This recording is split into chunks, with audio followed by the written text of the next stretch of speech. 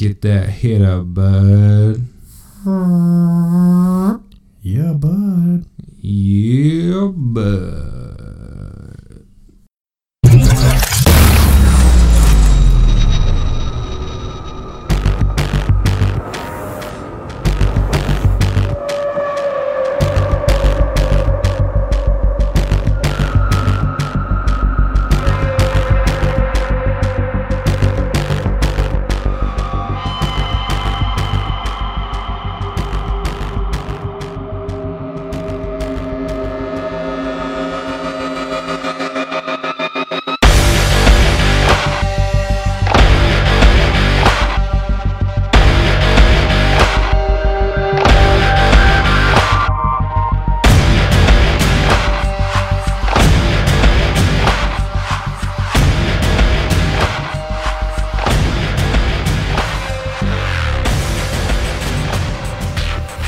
Welcome, friends, to the Joe Blow Horror Show, episode 15. The Joe Blow Horror Show brings you reviews, ratings, discussions, breakdowns of horror movies, not horror films. Fuck films. Coming in at episode 15, we have They Live, one of John Carpenter's most underrated, maybe? Question mark? I don't know if he has an underrated movie. Oh, yeah, good point. And 30 Days of Night. I am Boss Tuna, and with me, as always, is... Drunk Darius. Drunk Darius. Drunk. I apologize. I'm going to sound worse than I even normally do, and it's because I've been sick. We put off... This is hard. With this... We put off this episode here, and I've got something, I don't even know what the hell you call it. I'm like pretty much over it, but I've got like this tickle in my throat where it's going to sound like I'm hacking up a lung, so... You're unvaccinated, right? No. I've been vaccinated with pretty much everything. You might have whooping cough, I don't know. Yeah, it's not good. But we're too lazy to go through and edit out every single one of my coughs in a 3-hour episode, so... Deal with it. I'll try not to sniffle into the mic as well too. So it's been a few weeks since we've recorded. What's new with you, Mr. Drunk Darius, in the horror world? I'm thinking about legally changing my name to PHUK, so people know what I'm about. Fuck you. So changing it legally from Drunk Darius to PHUK, and that's how you pronounce it, right? Yes, fuck. Oh, I thought it was like one of the long U's, like a ooh. Fook? I don't know. Right. I had a pretty good story I kind of shared with Drunk Darius, and it was a failure on my part as your guys' host and podcaster. As is tradition. That's about par for the course. So last weekend was we had a hockey tournament up in northern Minnesota, and a bunch of buddies and I went up. We skated in this tournament quite a few times, and out of all the years, we actually won it for the first time. And upon winning it, they do like a little trophy presentation, all that kind of stuff, and then the guy's like, "Hey, the local radio station, is here. We're interviewing the captains," and I'm like, "Oh, great." So I go up, I'm a little bit nervous, and, of course, all the guys are sitting there watching me and ribbing me the whole time, and, I had a few beers at this point, and I was like, well, I'll throw a couple jokes or whatever in there.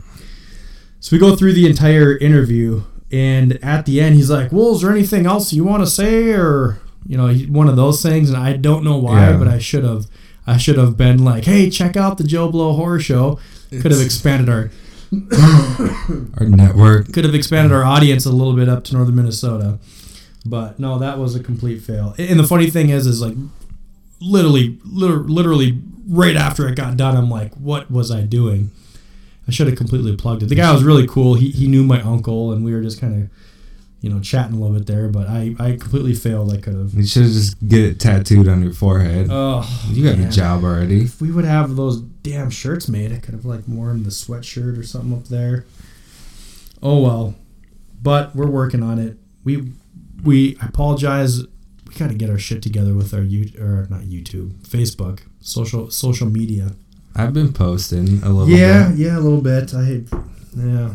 Did you see that post I just made tonight? I did. The lottery guy. Yeah.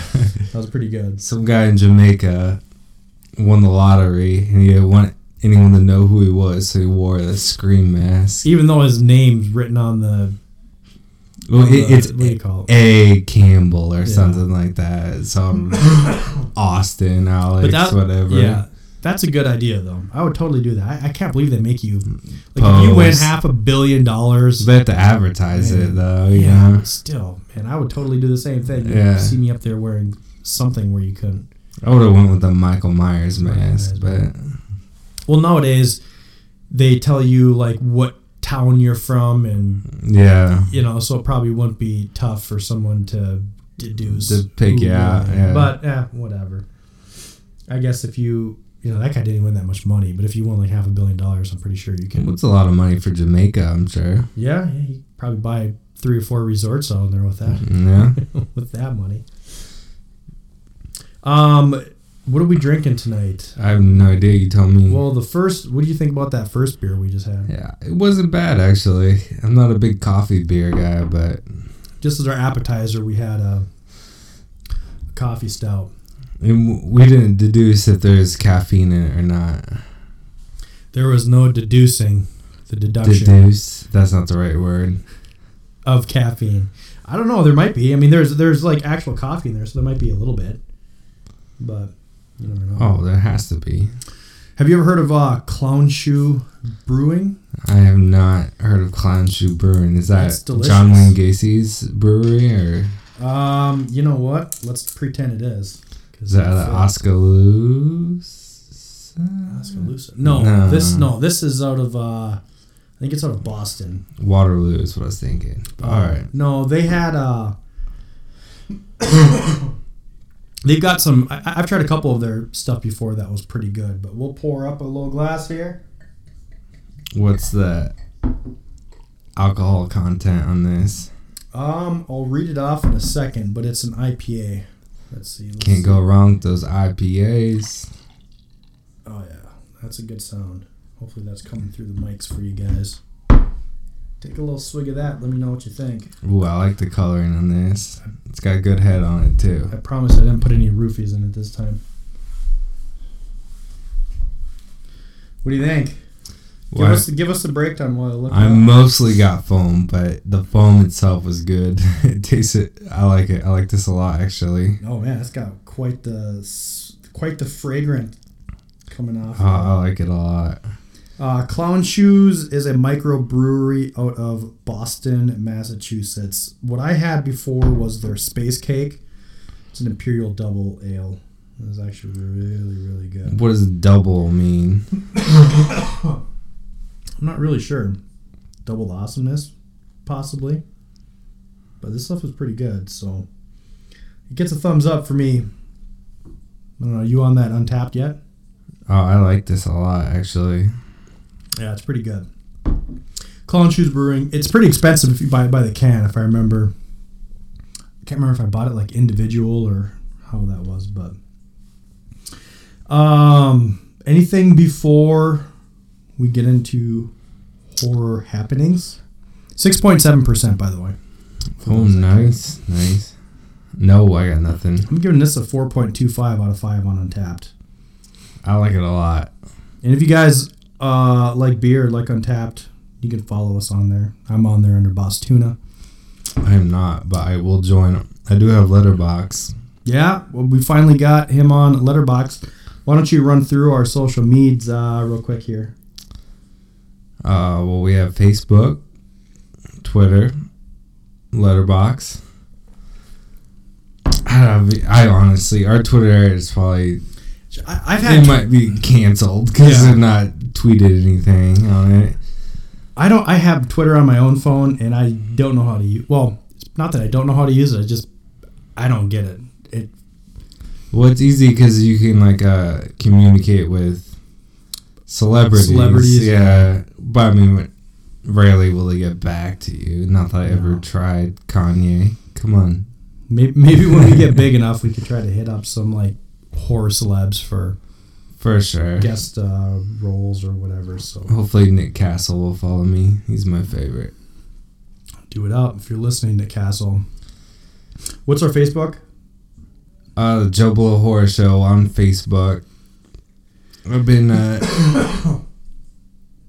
I've had some pretty good posts. Only 2. But whatever. We would like a lot of feedback from listeners. Like, we have an email too. We do? Oh yeah, we do. The Joe Blow Horror Show at gmail.com. Yeah, hit us up if you guys have any questions, comments, arguments. feedback, arguments. Yeah, we're always looking for a good debate. You think you're better than me? Facebook, we need to get better on Facebook. I just haven't gone through and added any of my friends yet. We just have like some random people that have joined it, but we got to get. It's tough because 22 Shots of Horror podcast and Exploding Heads have awesome Facebook pages. So whenever I go on Facebook, I spend time on those. So I rarely get on Facebook. Yeah. So all right, well let's get into horror happenings. I've got quite a few here, so I'll do a few first, and then you can. How many do you have? I have 3. All right. Well, I'll hop in with a few of mine. The saddest news comes out of Paramount, and they halted pre-production on World War Z, which I was so excited hearing that, because David Fincher was supposedly going to direct it. Is it the sequel? Yeah, the sequel. Yeah. Yep. So I've seen a lot of different articles. Some articles say it's dead in the water. Some say that it's just on hold. But part of it is budget issues, because they had everything all planned out. Like they were gonna, shut down part of Atlanta and do a lot of filming there. Who's producing this? I think it's called Plan B. Is that Brad Pitt's production company? Maybe, I don't know. I feel like these problems always come with big production companies. There's a bunch of well, I wouldn't call his a big production company. But the first World War Z was. It was pretty big, yeah. It was a big. It is a big produced film. In this one, it's sad because David Fincher was on board, and they had. And he did Fight Club with Brad Pitt. Yeah, and they had a lot of. They had worldwide shooting locations. They were gonna film all over the place, and I think the budget just got too big. But I would almost rather see this kind of get put on the back burner. Rather than getting made, pushing out some shit show. Pushing out shit. Because I am probably in the minority that I really, really, really, really liked the first one. It was okay. It had nothing to do with the book. I think if it didn't get hyped up so much, I would have liked it more.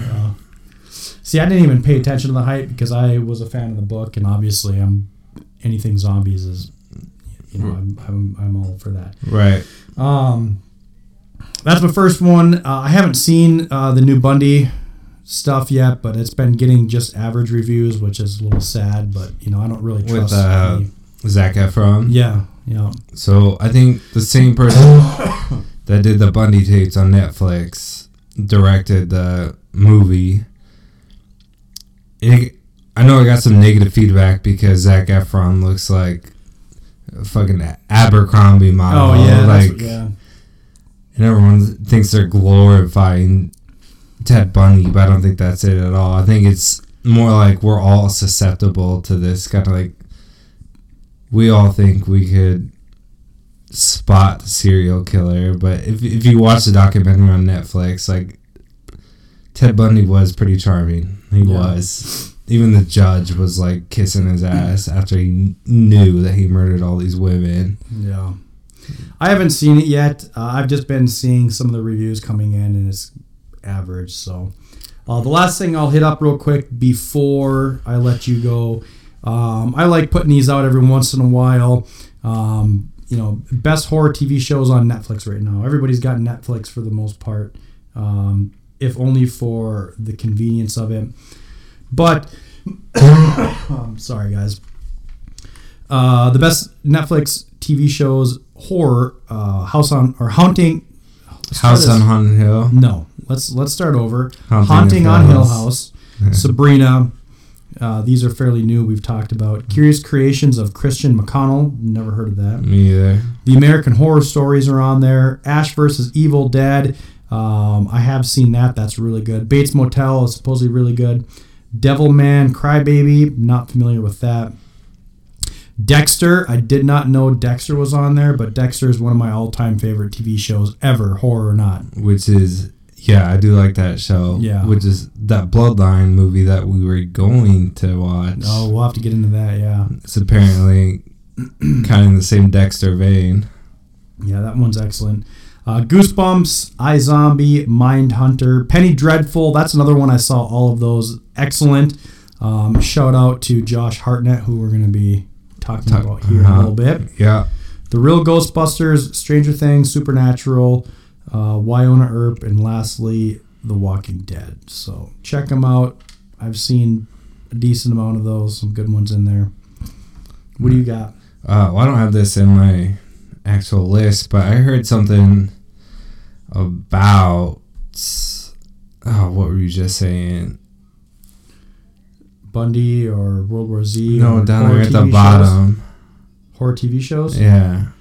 Wynonna Earp, Walking Dead, Supernatural, Stranger Things, Real Ghostbusters. Penny Oh, Dreadful. Ghostbusters. I heard they're coming out with the new Ghostbusters with the original cast. Yeah.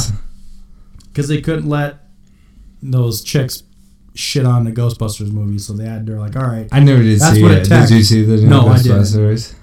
And I don't care to either, but that's what it took. It took them to put out a shitty Ghostbuster movie to get all the original guys back, thinking, okay, let's do this right. Did you see the Bill Murray movie on Netflix? No. Ah, it's amazing. You gotta watch it. I'll check it out. It's just where he like shows up to random parties and stuff, and they have like. Is it a movie or a show? It's a documentary. Oh, nice. And they have like the people like, yeah, so Bill Murray just shows up. It just starts running the party. Like it's hilarious. You have to watch it, dude. It's good. It has nothing to do with horror or anything, but it's Bill Murray. I love Bill Murray. Okay, my number one is Dick Miller. He's an actor from Gremlins and Terminator 2. He passed away recently. Dick Miller. Yeah, I don't know who he is. That doesn't ring a bell. But he passed away. He's in T2. I should recognize. If you saw his picture, oh, was he the is. doctor in? Well, he was in Terminator 1 as well. Was he the doctor in T2? The psychologist one. You see his picture, you know who he is. He's 82. But yeah, he just passed away. Oh, God. I'll do mine real quick while you do that. Did you Okay. see that Escape from New York is getting a reboot? Oh, no, I did not. Yeah, more John Carpenter for you I guys. love John Carpenter, and I love, what's his name? Kurt Russell. Kurt Russell, yeah. Kurt Russell is And I'm excited because my spirit animal. a couple we're going to mention this guy a couple times tonight, Lee Whannell. Everyone should know Lee Whannell. He is the mind behind Saw. But he is in works for like writing and directing. He's going to be a big part of the new Escape from New York reboot. John Carpenter is actually executive producing this, so there's no reason that movie should not be awesome. I'm excited. Another thing I have you seen the Resident Evil TV series is coming to Netflix? No, I did not see that. Oh man, I am. Well, it's Dick Miller. He's 90 actually. Yeah, not 82. I think he's the doctor, psychologist, or whatever. Yeah. He was in a bunch of. He made a couple cameo appearances in some of the newer. In some TV shows. Well, in the newer Terminators too. He was in Gremlin, Terminator, The Howling, The Burbs. He was in a bunch of shit. Pulp Fiction, Small Soldiers. Oh, yeah, I know this guy. Yeah. Yeah, okay. Next, I have this new Shudder documentary series coming out, which I'm a little butthurt about. Oh.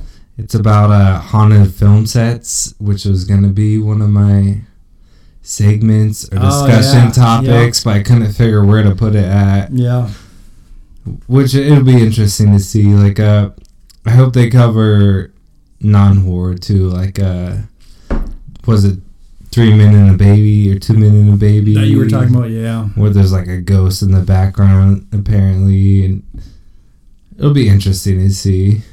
Yeah. Obviously, there's a lot of horror movies that have haunted sets where people died like on set or not long after leaving set. That reminds me of when I was a kid, I loved like a kid too young to watch this kind of stuff, but I loved watching the Tales from the Crypt. Oh yeah. And one of them that stayed with me, and I can't remember this, but it was like a news crew was outside of like a mansion or something, and it was like a haunted mansion, and they went in and just a bunch of crazy shit happened. I remember that left me so terrified I couldn't sleep that night. And I did buy a couple seasons of Tales from the Crypt I saw on sale, but it was not in one of those episodes. I'm sure if I Googled it, I could find it. Yeah, it's probably free on YouTube. But so I have Netflix is really stepping it up this year.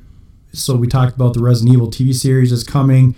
Also, Zack Snyder is directing Army of the Dead, which is a Netflix original movie, and Zack Snyder is that like a Night of the Dead type sequel? No, I don't think so. I think it's just a zombie movie. You know, Zack Snyder did the Dawn of the Dead remake, so I mean he's a legit horror director. So that's gonna be coming to Netflix this year as well. You got one more?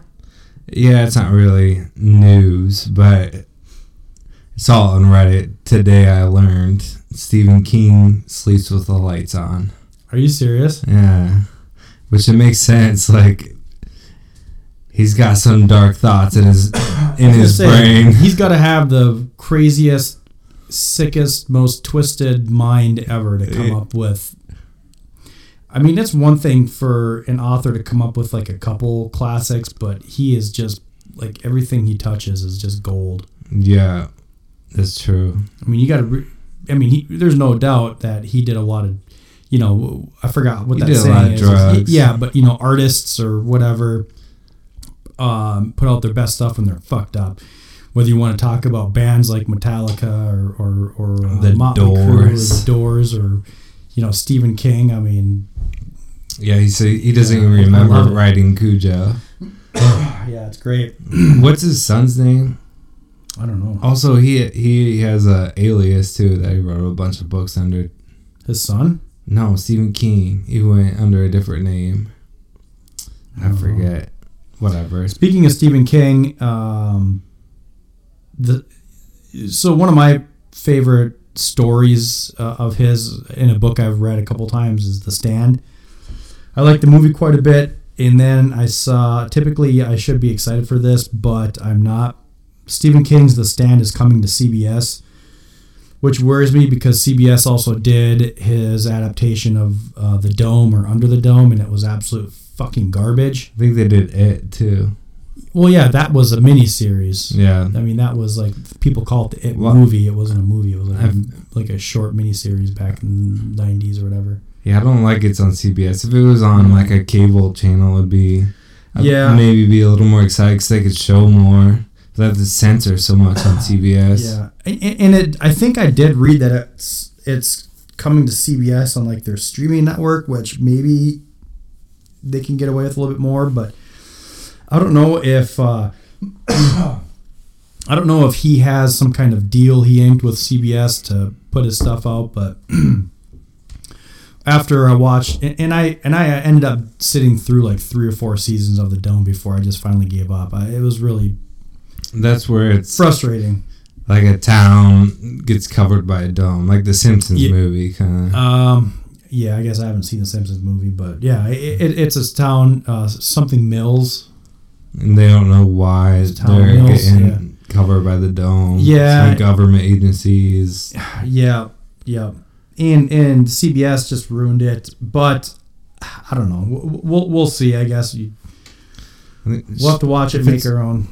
Overproduced, they lose a lot of their artistic freedom. Yeah, well, it depends on how much Stephen, and it's difficult too because The Stand is like damn near 1,000-page book. Yeah. So you know the movie that came out in the early '90s with Gary Sinise and now there's a few other people in there. Never saw it. It was like a 6-hour movie or 6-hour miniseries, and that was done pretty well. Yeah.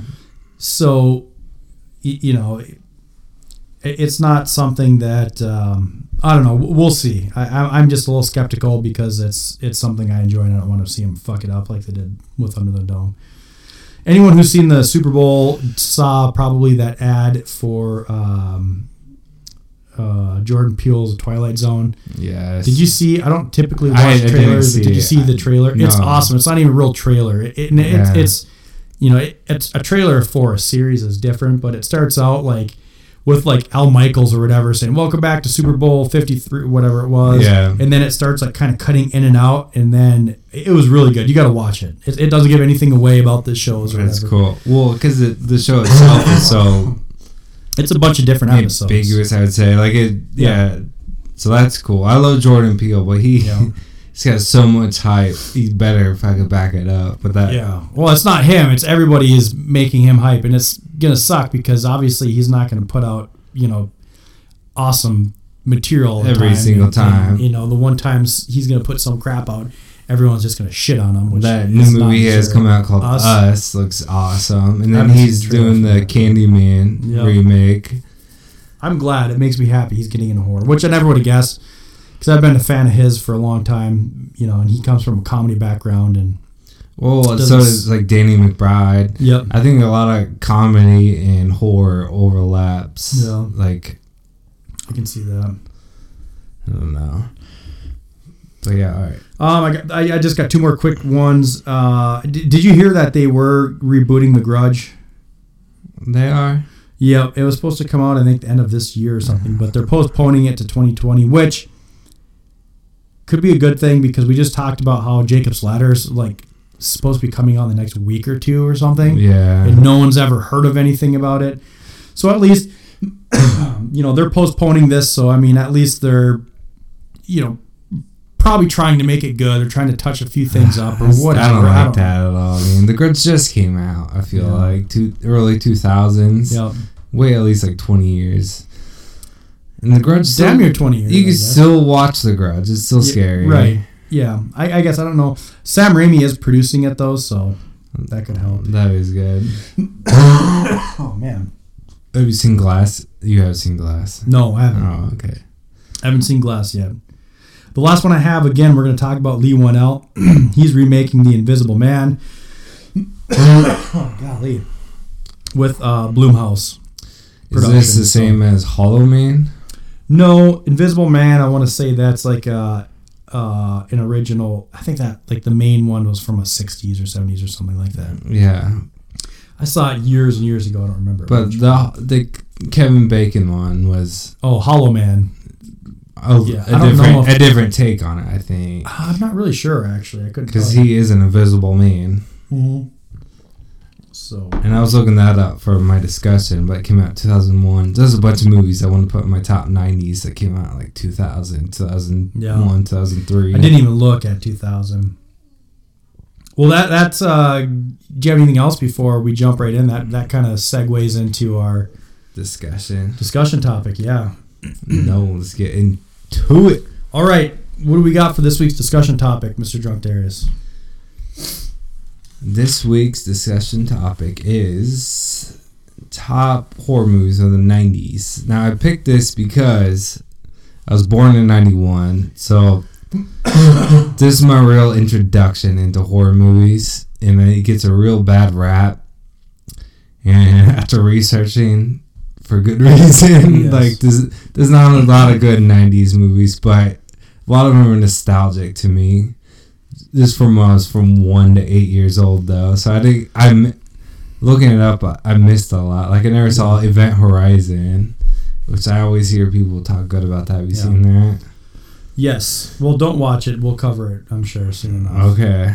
So I hated, man, you always get me when you do these things. So the way we didn't do this the justice that it deserved because, I mean, there's no way that you can just, you know what I'm saying? 10 years of horror movies is not something that we can prepare for in like 2 weeks in between episodes. Right. So the take I took on this was I just went through all the horror movies over those 10 years, and I did zero preparation in that I didn't watch any movies or rewatch any. So. Right, me either. What if we did like 2010s? I could name like so many like more obscure movies, but my list is gonna look very generic, I would say. Yeah, because in that time frame, I only did see the more popular movies. Yeah, and you might be able to say that about mine too. But I will say, I mean, I grew up in the 80s and 90s, so I've seen a lot of 90s horror movies. But I'm just not one who is big on rewatches. We've kind of talked about that before. I mean, I've got a decent collection of movies and DVDs, and particularly zombie movies, but I just don't really do rewatches. I will say that I have a really good memory of movies I've seen, so I went through pretty much, I went through a massive amount of movies that came out in the 10 years, and I wrote down probably 17 of them, and then I put them in a 10-part list. And I'll probably just read the last 7 off as honorable mentions at the end or whatnot. So, but that's what I did. There was no way, the 2 or 3 weeks we have in between recording, there's no way I could go and do it justice. So I just went in with, from memory. I watched memory. Yep.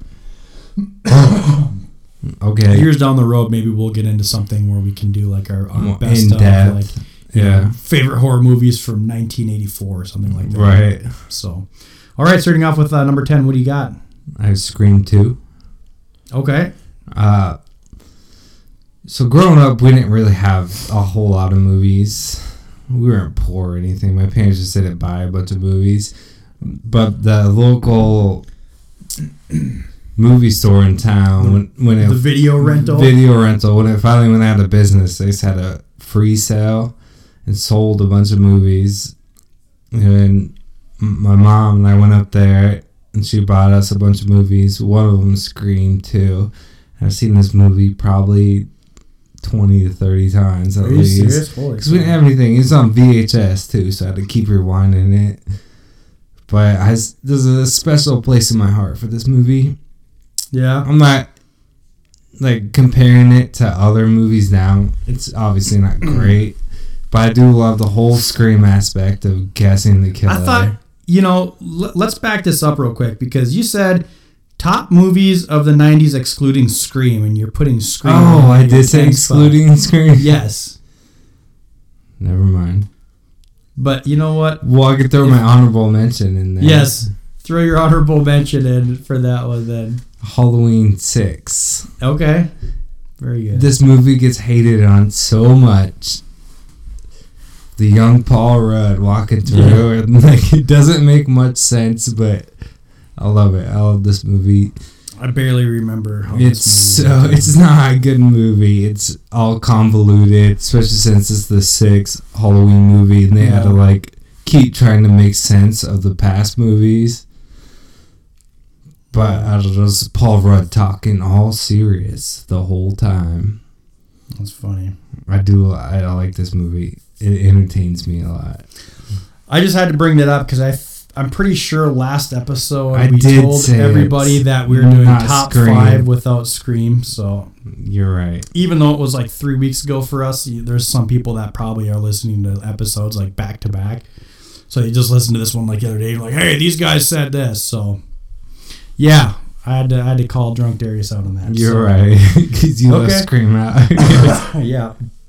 My number 10 is The Faculty. Again, another Josh Hartnett. Dude, he killed the 90s, dude. He killed the 90s. Yeah.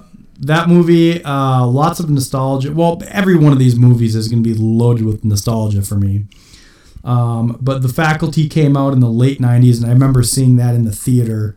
It was awesome. It was your, kind of half horror movie, but half appealing to high school kids and whatever. Dude, it's a good movie, man. It is, yeah. It was good. All these movies have a little bit nostalgia feeling for me, or when I was at that age. But The Faculty, when it came out, I don't know where everybody else was, but my parents were out of town or something. They went out for the night, and it was just me, my brother, his friend, and my friend. We watched this movie, and I still remember, like, when the old lady's in the shower and they save her, and her hair is just like peeling off her scalp. Yeah. And it's like, they got me or something. I remember that night I got like pizza sauce on my arm. I was like, oh, they got me. This is I just watched this movie the other night. It was on TV. Still holds up. This movie entertains me a lot. Yeah. And what movie is that? The Faculty. Yep. That's not your number 9, is it? Oh, no. Okay. Never mind. I thought you were... Yeah. Yeah, The Faculty. I haven't seen that one in a while, but yeah, that's... isn't Jon Stewart, isn't he the science teacher in it? No, the Fonz. No, isn't Jon Stewart in The Faculty? Maybe he is, but the Fonz isn't. You know who Jon Stewart is, right? Yeah, I know who Jon Stewart is. I thought he was like the science teacher or something. Maybe he is. I'll look. There's a lot of good actors. This is the guy from Slither. Pratt was in Slither, wasn't it? He's from... Or no, not Pratt. He's from another early 90s movie. The Ted... May. Ted. He's in May as well, too, right? Henry, Portrait of a Serial Killer. Oh, yeah. Wow, God, I don't know. He's a good actor. Oh, man. People are just yelling at us at their speakers right now because we can't get this shit figured out. I will look it up. Well, anyways, what's your 9, I guess? I Know What You Did Last Summer. Yeah, that one, it almost made my honorable mentions. I remember my brother was obsessed with Jennifer Love Hewitt. Oh, I had a crush She was in that movie, I Can't Hardly Wait. She was a smoke show in that. She was a smoke show for 20 years. Yeah. She still might be. I just don't know. She kind of just fell off the No, planet. she's been in like Criminal Minds, The Ghost Whisperer and stuff too. I remember going to school telling everyone that she's your girlfriend. Yeah, and after that, everyone around school was saying, "Oh yeah, she's way hot." I don't know. I started trying everyone thinking I didn't really. I'm gonna stop talking now. No, she. Salma Hayek, Famke Janssen. That movie was loaded with Robert Patrick. Is that who you're talking about? He's a face you can't. Yeah, Jon Stewart was Professor Edward Furlong in it. Oh, Elijah Wood. God, I forgot. That movie did have some... It had a ton of people in it. Oh, right. And then Robert Rodriguez was the director. I didn't know that. Yeah. No, that was a loaded movie for sure. Wait, you're talking about The Faculty? The Faculty, yeah. Yeah. Well, I know you did last summer. Had a yeah, that was really good too. It had that Freddie Prinze Jr. Oh God, what happened to him? It had Buffy. Sarah Michelle Gellar. Yes, it had that blonde kid. Now I'm trying to think of who the guy that you're talking about from it's not Slither. It's not Slither. It's God damn it! What's his name? I'm looking up The Faculty. The one with Elizabeth Banks. Michael Rooker? No, the movie with Elizabeth Banks. Couldn't tell you.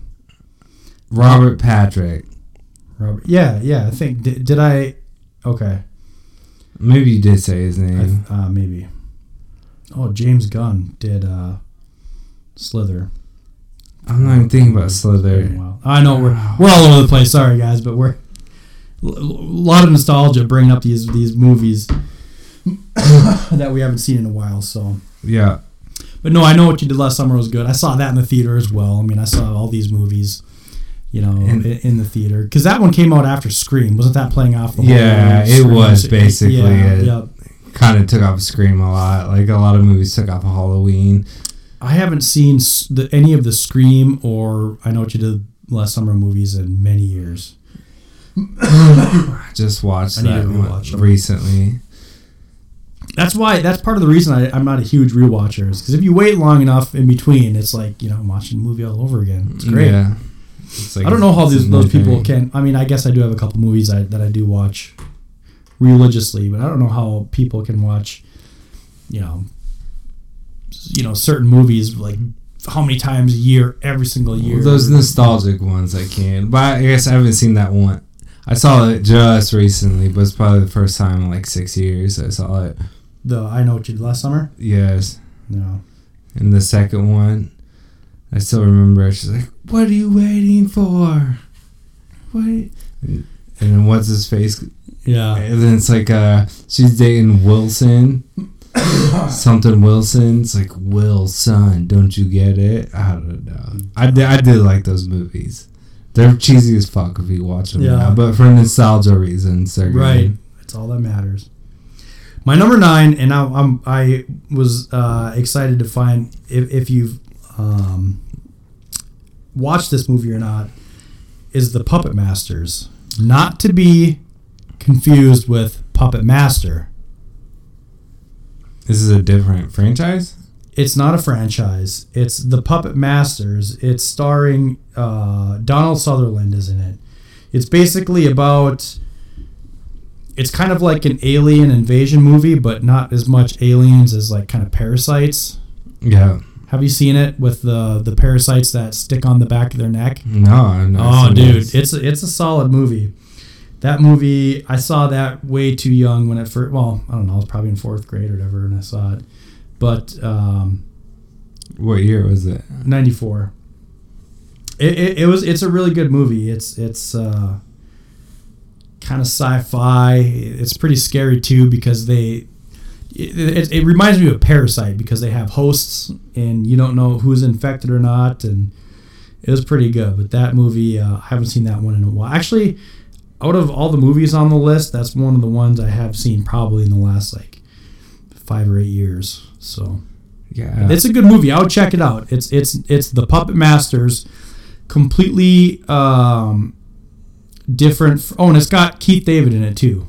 So from They Live. Oh, okay. So yeah. But no, that if you haven't seen The Puppet Masters, check it out. It is a really good movie. So quite a few good actors in it that you'd recognize. So that is my number 9. What's your number 8? I'll say this. Oh boy. You gotta preface it. These like first 3 or so are, I'm not gonna say they're good movies, but I have watched them several times, so I enjoy them, even though they might be a little stupid. But my number 9 is Urban Legends. That one was close to making my honorable mentions as well. I'm not gonna say it's a good movie, but I like the whole storyline about it. So we've all heard these urban legends, like a guy with a hook, a guy's in the backseat of your car. Yeah. And this just plays out all those. For kids our age growing up in this era, that movie was like specifically made for us. I mean, it was a total, a 90s movie for 90s kids. Yes. So exactly. that got you hook, line, and sinker. And it throws in, and it was actually a good, well-made movie. So it kind of. And it had a bunch of 90s fame people too. We got James Vanderbeek in there, I think. No, maybe not. No, I can't remember. But a bunch of people you'd recognize from the 90s. That was like 99 or something too, right? Yeah, it was a late 90s movie. What would you say? I was 8 years old. 99. Yep. Number 8 for me is Leprechaun. No shit. Nice. Yep. This movie actually, like, even though I think it's listed as like a comedy fantasy horror or something. Yeah. This movie, when I did watch this as a kid, and I was pretty young when I first watched this, it did scare the shit out of me, having this creepy little, leprechaun running around killing people. And I remember Leprechaun Tales from the Hood. Yeah, that was that one. That was a bad one. Yeah, was that the Jennifer Aniston one? Which one? No, Jennifer Aniston was in the original one. Okay. But no, this one was really good. It was scary. It was really creepy for a kid.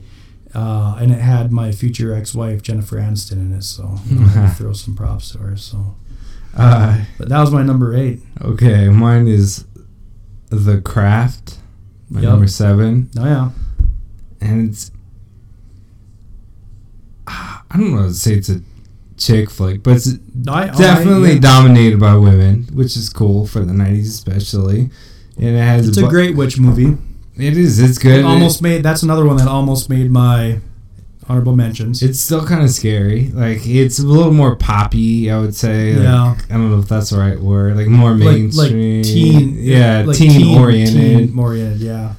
But it's good. Did you ever see that movie Jawbreaker? Oh, that was a good movie, yeah. Was that in the 90s? Yes, that was 90s for sure. I That's would say good mid to movie. late 90s. You guys should watch that movie. But I don't think that's horror. No, I'm not. I put that on my it's like list. what, thriller or something? Comedy Something thriller like or something that. weird. But yeah, The Craft is good. It has a bunch of actresses that are still acting today. Like the chick from Bones, I think was the Oh yeah, Nev Campbell in it? Yeah, Nev Campbell. Yeah. She wasn't the main lead on that, but yeah, it's been Nev a long Campbell time from since I saw Scream that. fame. The chick from Bones was like the main chick. I don't know the chick Not from Bones. Yeah, the chick from Bones. Yeah. Yeah, But it's a good witchy horror movie. Yeah, a lot of people like it. Which Hocus Pocus is in the 90s. I didn't put it Yep. on my list, but Robin Tunney. That's what you're talking about, right? yeah. Yeah. Tunney or whatever. Yeah, she's cool. But all right, what do you got? Number 7 for me is Tremors. And this one should have been higher on my list because I love it, but it's kind of a comedy-ish. Yeah, it's kind of tough to. I mean, it's got the gore. Actually, does the first one even have the gore? Yeah, it does. I think it does. It is a lot. It is comedy. It's not horror as in scary or anything. I wonder what it is classified as. But no, this one is awesome, and it broke my heart when I heard because they've been trying to get Kevin Bacon to come back. The new Tremors, I mean, there's I think, what's the latest Tremors that's come out? Like 7 or 8? Yeah, the last it's one's in A Cold Day in Antarctica or Hell. something. and even though they're cheesy and bad, they're entertaining. They're fun. And I don't know why Kevin Bacon doesn't want to come back if he doesn't want to, Well, he was going to, I think. Yeah, that's what I was going to say. It broke my happened. heart because he didn't come back for one. But it would be great for them to do like a direct sequel to the first one with Fred Ward. That's what a lot of movies are kind of doing these days. That reminds me too, not to get off topic, but did you see what was it? I just saw something. There's another franchise. Oh, Terminator. It's fringe, I guess, if it's even relevant on a horror podcast, but a lot of people do say that Terminator 2 is like a modern day slasher. Yeah. But there is a new Terminator coming out that is the first one since Terminator 2 that's being, I don't know if it's being directed, but definitely produced by James Cameron. I think it's called Terminator Dark Fate. It's doing the same thing that Halloween did, where it's ignoring all the sequels, and it's just a direct sequel to Terminator 2. There you go. Halloween. So Halloween's been a pioneer. Yeah. Since day one. So, but no, Tremors is awesome. It's never scared me as a kid, movie. but I loved it. I want to say the second one was like one of my favorites when it starts out and they're driving the RC trucks with dynamite on them, and that movie is so fun. These are just the Tremors movies are just fun movies.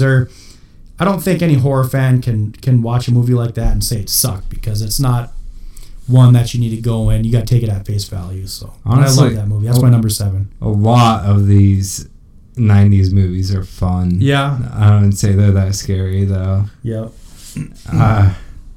Okay, my next one is From Dusk Till Dawn. Yep.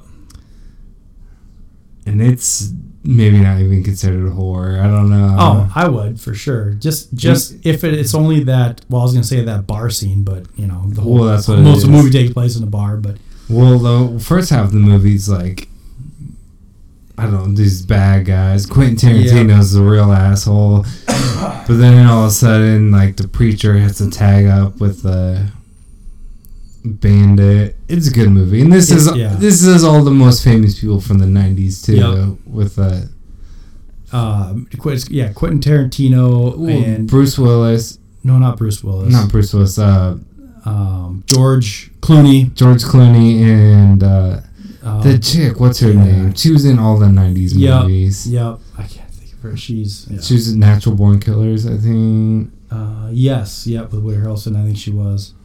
Yeah, no, and then everyone's favorite horror makeup artist, the legend, Tom Savini as Sex Machine. Yes. Fucking great. And that chick, that Mexican chick. Salma Hayek. Yes. Yeah, I forgot about her. Ooh. Yeah, this is... It used to scare the shit out of me when I was younger, honestly. Yeah, I remember watching it the first time. It was pretty scary, just because like when the shit hits the fan right away at the bar. Yeah. You're like, oh fuck yeah, I like where this is going. Like, I don't know if Savini did like I know Savini mostly does with like gore, but I don't know if he did like the vampires on how they looked, but they scared the shit out of me when I was younger. Yeah. That's a good movie. I do love Rodriguez and Quentin Tarantino. Yeah. My number 6 is Sphere. Have you seen it? No. I don't really want to talk about it if you haven't seen it, because that is another one I'd love to cover. Okay, you don't have on the show. I'll just pull it up here and give you the IMDb real quick on it. But it's well, first thing I'll say is that it's got phenomenal actors in it: Dustin Hoffman, Sharon Stone, Samuel L. Jackson, Liv Schreiber, Queen Latifah. So it's oh, sorry, go on. No, you go ahead. I would say, what was the Sharon Stone movie that she's known for? Basic Instinct. Yeah. Is that horror? No, thriller maybe. Yeah. And it's directed by Barry Levinson, and I think he did he did a movie that we covered already, I believe. Barry. Well, he's known for Rain Man. Okay. And, I mean, he's a pretty... Dustin Hoffman's I think he did. Did he do The Good Son? He might have done The Good Son. But he did The Bay. That's what it was. Oh yeah. No, but anyways, the Sphere, basically a spaceship is discovered 300 years after, I guess, a crash in the bottom of an ocean. Oh yeah. So it's That's super interesting. creepy. It's got that what do you want to call it? Atmospheric horror kind of thing. Yeah. So really, really claustrophobic, but no, the Sphere was really good. All right, my number 6, we already talked about it. Or my number 5, The Faculty. Yep. I won't say any more about it because I do want to cover that sometime. Nice. My number 5 is probably some controversy with this one, but I don't give a shit. Night of the Living Dead, and this is the Tom Savini. I don't want to say remake. It was basically like a reshoot. That one was shot. Actually, that one might have been shot scene for scene from the original one. I think I've heard about it, and I think it was. But I don't think I've seen that one. I don't know. I guess I really don't know what people's thoughts are on it, but I don't know if they can shit on it because it's basically the same movie. And I want to say, I don't remember who did the original. Sam Raimi? George Romero. George Romero, duh. Jesus. George Romero did the original with Tom Savini. And then Tom Savini did this one. He's a director with this one as well. But no, I love this one because I'm trying to think, the very first time I ever got into zombie movies was Monster Vision with Joe Bob back in the day. And I don't know if it was this one. He had last October, he had something going on with Monster Vision. It's back. Shudder. Yeah. Shudder, Monster Vision, or Joe Bob is back on Shudder. I don't have Shudder yet, but I need to get it. But no, the Night of the Living Dead remake is a phenomenal movie. I put it up there with the original. I mean, it's not the groundbreaker black and white, but it was awesome. It was. I think this is the one that really got me into it. But I mean, I love both movies. I own them both. But there are those people out there that don't watch, or appreciate black and whites. Yeah. This is a good one for you. So number 5, Night of the Living Dead. This one isn't black and white. No, this one's color. Okay, my next one is Silence of the Lambs. That was a good pick. I struggled if I was gonna. That would have made my list, but I was like, is that horror enough? Yeah, it's one of the few. I have a few on here that maybe not are horror, but I think there's horrific scenes, especially with like Buffalo Bill. Buffalo Bill. Ted Levine. Yeah, that was creepy. And then obviously Anthony Hopkins is, he doesn't blink once in that movie. I didn't even notice. No, it's been a while since I've seen the movie. Probably 10 years. I would say the movie we talked about it before, maybe not, but yeah, you don't see him blink one time in that movie. Really? But yeah, Anthony Hopkins he's a fucking stud. He's a beast. I do love Anthony Hopkins, but yeah, even in movies like comedies and stuff. I mean, he's just a fucking creepy guy. I don't know what it is. It's the way he carries himself, or looks, or talks. Yeah, you just think he can read your mind almost sometimes. Well, maybe it's based off this movie. You think that, but I don't know. Yeah, and I just love serial killers. I almost put I don't love serial killers. I love the topic of serial killers. I almost put 7 on my list, but I was like, nah, that's not enough. 7 is one. Yeah, that would definitely have made my list too. I love both those movies. Are just phenomenal movies. Yeah. The 90s were maybe a down year for horror, but there were some excellent movies that came out. Like crime thrillers, yeah. And fucking The Usual Suspects, which isn't horror at all, but knowing how much of a psychopath Kevin Spacey is now makes it creepy as fuck, especially with 7. Yeah. But all right, what do you got? Number 4 for me is From Dusk Till Dawn. So we already covered it, but I remember the first time I saw this. It was a rental, and I was probably too young to rent a movie like this. And I remember that bar scene, because I mean the movie starts off one way. And then when they get into the bar, and then the bad guys become the good guys. That's what's cool about it. Yeah, because when I rented this movie, I had no idea what it was. I did not know this was a vampire movie. Yeah.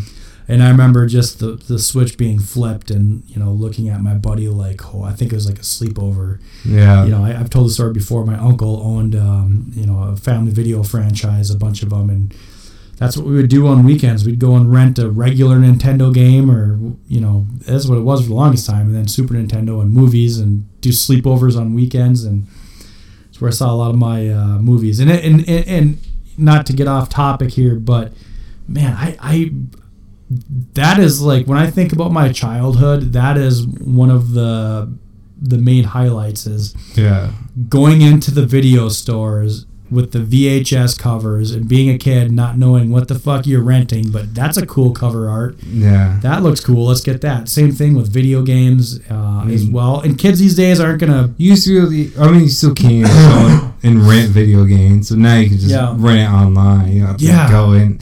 You smell the carpet and like that, like popcorn. Yeah, yep. And you go in, and every single video store had that smell, and you'd always... you're a kid and you're like, what are those beads hanging over on that section over there? I don't think we had the beads here. Oh, we totally did. I mean, there was so many. I remember, when I was a little bit older, to the point where, we could go on our bikes and ride around and stuff, and going into different ones and trying to find, because, they a lot of those I remember would have the same video games, and you'd kind of get old and we'd go around. Yeah. You could rent an N64. What is that for today's generation? You know what I'm saying? Like, what do they do? Besides, they don't have to leave the house. Yeah, I know. Like, what the fuck is this next generation coming into? Who knows? They're too worried about fucking finding safe spaces when they go on public, and get all worked up having to talk to people because they're so used to a cell phone in their face, kind of thing. I don't know, man. Before, they didn't even have... they had video stores, but you couldn't go rent an N64 and get WWF or whatever. Yeah. I don't know. Every generation's different, but that was a great experience. Yeah, no, I love that. I've got a lot of memories. We saw Family Video. I go in there every now and then. The one in Boone? Nah, the one in Johnston, when I lived in Johnston. That one is still there, right on Merle Hay, right? Yeah, and then... But I have a couple overdue movies I can't find, so I haven't been back since. Oh, that's a terrible story, because if you're going to keep them, you at least better have them. Yeah, I don't know. So my number 4 was From Dusk Till Dawn. All right, my number 3, The Blair Witch Project. And I feel like this is harder to understand for younger people. Not like I'm super old, but when this movie came out, yeah, it was a real debate if it was real or not. Yes. Like, especially with my older siblings would tell me it's definitely real. Yeah. Which I'm sure, I don't know if they're just messing with me or not, or if they really believed it, but I believed it. Yeah. And it was like this like forbidden thing, like for me to watch, and I eventually saw it, and it scared the shit out of me. And it, coming from that mindset, it still holds up. I don't know if someone today that wasn't alive then would be as scared, but it's still probably scary. not with the shit we have now. Yeah, I mean, yeah, we got Paranormal Activity and all of that. Just all of that came from the Blair Witch Just Project. think if we had today's like editing and filming technology, and we're able to put that in movies of, well, I was going to say the 80s and 90s, but really anything from the past. Yeah. To make it that much more realistic. Well, I think it was more realistic because it was just like, it looked like just some kids True. out in the, Yeah, I suppose that's true. with no It's editing. not like us going back watching it. That was, state of the art back then. So. Yeah. Well, it was just kind of boring at times, which I think made it more realistic because if you watch a new Blair Witch Project, every scene has a purpose in the new ones. And the old ones, just like, they're just recording for no reason, it seems like. So, which makes it seem more realistic, which makes this ending that much more scarier. All right. Number 3 for me, and I want to know if you've seen it or not, is The Wishmaster. I have not. Is that Christopher Walken? No, that's Prophecy. No, this movie... Oh, you were talking about they have like a 10 of these. No, you're thinking of Witchcraft. Oh, okay. But there is a lot of Wishmaster. The original came out in, I want to say it was 97, but excuse me. This movie, even when I saw this, in middle school, it scared the crap out of me. But basically, well, I'll just read you what it says here. A demonic jinn attempts to grant its owner 3 wishes, which allow him to summon his brethren to earth. So this is one of those where the guy's like, I wish I had $1 million, and then he'd give him $1 million. Then the guy would go, and his like wife and kids would be killed, and he'd be collecting his. So it's like the monkey's foot. He'd be collecting his kids. Yeah, that's the kind of route it took. This movie was awesome. It's got Robert Englund in it, so it's got Freddy. But this was a lot of nostalgia in this one. I remember. I don't think I saw this in a theater. I think I rented it, but. It was kind of scary, pretty crazy. There's some brutal kills. Or do like brutal kills. One of them I remember still to this day. This guy's like, I want my lawyer to, go fuck himself. And he's like, is that your wish? And he's like, yeah. So all of a sudden they go to his lawyer. What would you? And he starts to be on your side. No, I don't know if that's exactly what it was. Yeah. But he said, I want him to go fuck himself. Yeah. So all of a sudden, this guy's standing there, and then he starts like contorting and distorting all weird, and his body turns around. No. Yes. No. And he fucks himself. No. Yes. Dude, it is a twisted movie, but dude, that's dark. That's my number 3 because this is a really messed up movie, but it was well done. So he literally fucks himself. He literally, yeah, and I don't know if that was the first one or not, but it was pretty freaky. That's it. I don't know. I hope someone remakes that scene. Okay, my number 2 Yes. is H2O. I figured. Guy with 2 Halloween movies in there. This is probably my 3rd favorite Halloween movie. So what does it go? 1, Goes 1, the one, new new one, one, and this H2O. one, and then 2? probably. Yeah. Well, yeah, a lot of people go the first one, the second one, H2O, and then the new one. But I like the new one a lot better than the second one. Yeah. I remember the second one very vividly compared to the other ones. I do like it, but I think it's overrated. But yeah, H2O just screams 90s. We got Josh Hartnett in there. We got Josh Hartnett, Jamie Lee in there. Yeah. I don't know. I just like it. We got LL Cool J. Yeah. I just like this movie a lot. I need to rewatch it. That's probably what I'll do here this year is rewatch all of the. See, my goal was earlier. Excuse me. I'm sorry. I'm coughing into your guys' ear. Earlier, I asked Drunk Darius if he had the Halloween movies because next week we actually leave on our winter camping trip. We're going up to, well, basically we'll just call it Canada. Yeah. And we go up there for a week and take my laptop. We've talked about this before. Right. But I bring up a film series. Last year it was Friday the 13th, and I wanted to do Halloween, but I just couldn't find Halloween. The only Halloween box set I could find was for $400 on Amazon. And I'm not going to spend that much on it. Well, I had the original, but then I have a 3-disc set with H2O, Bubba Sparks, Busta Rhymes. Whatever. I'm not racist. And in Halloween 6 with the Paul Rudd one. Yeah. So I have that whole disc set plus the first original one. But yeah. Do you actually, are they DVD or Blu-ray? DVDs. I have to borrow those. Maybe I'll go to Best Buy and see if they got deals. I think the new one's out anyways. I got to go pick that up. Yeah, well, you could probably download it too. Yeah, I might be able to do that. All right. So are we on my number 2? Yes. My number 2 is Army of Darkness. That's, my George top. Romero. No, this is Sam Raimi. Well. This is Ash. It's a sequel. Yeah. Yeah. Yeah. There's Evil Dead 2, Army of Darkness. Yes.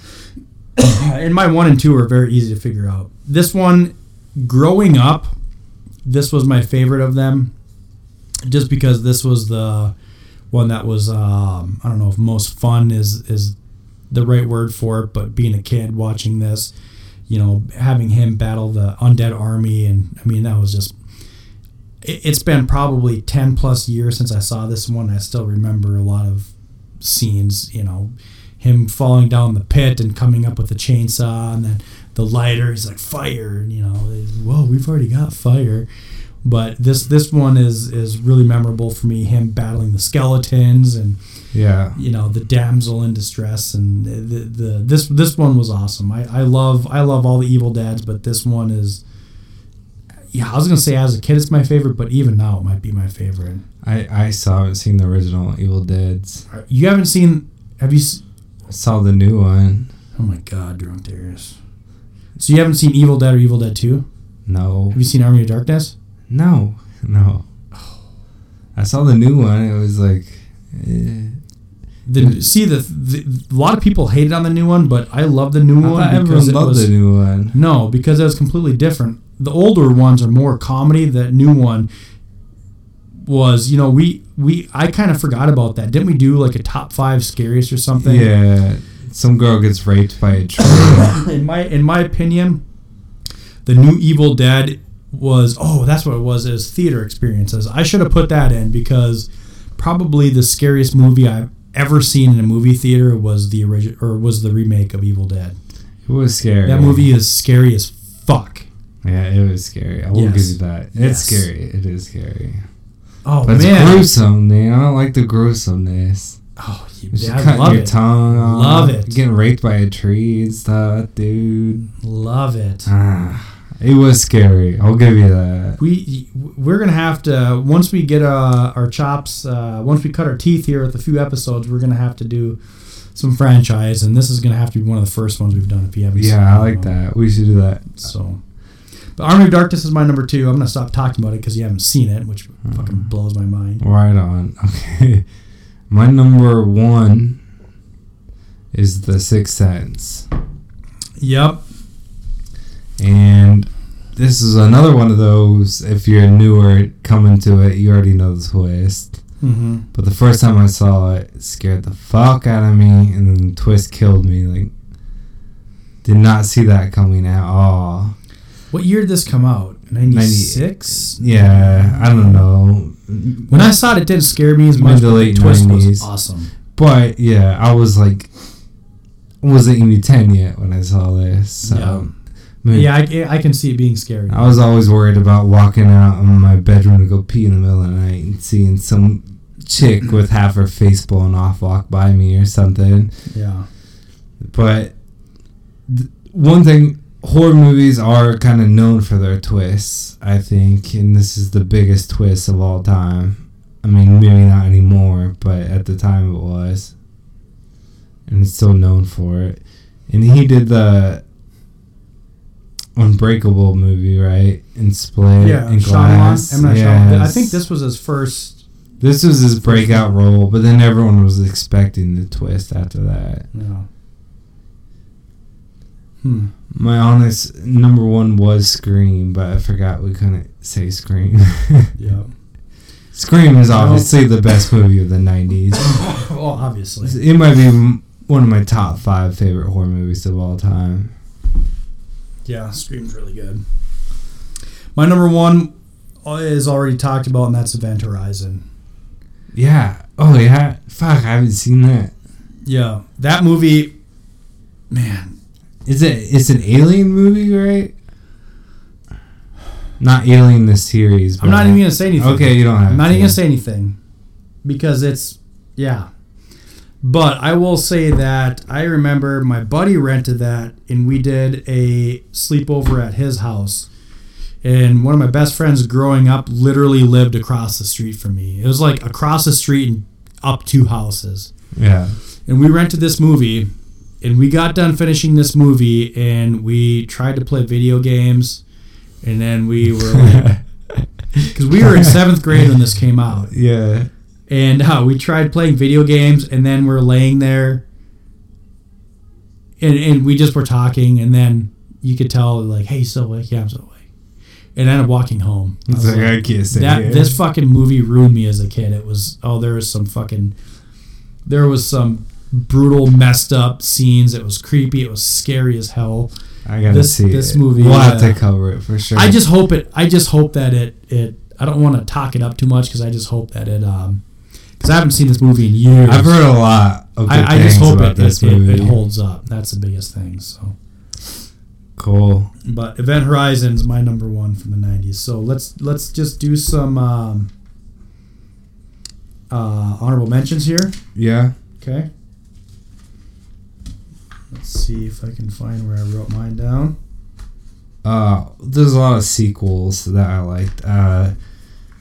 There's the Freddy Krueger sequels, the Jason Voorhees. They're all pretty bad, but they're still pretty entertaining.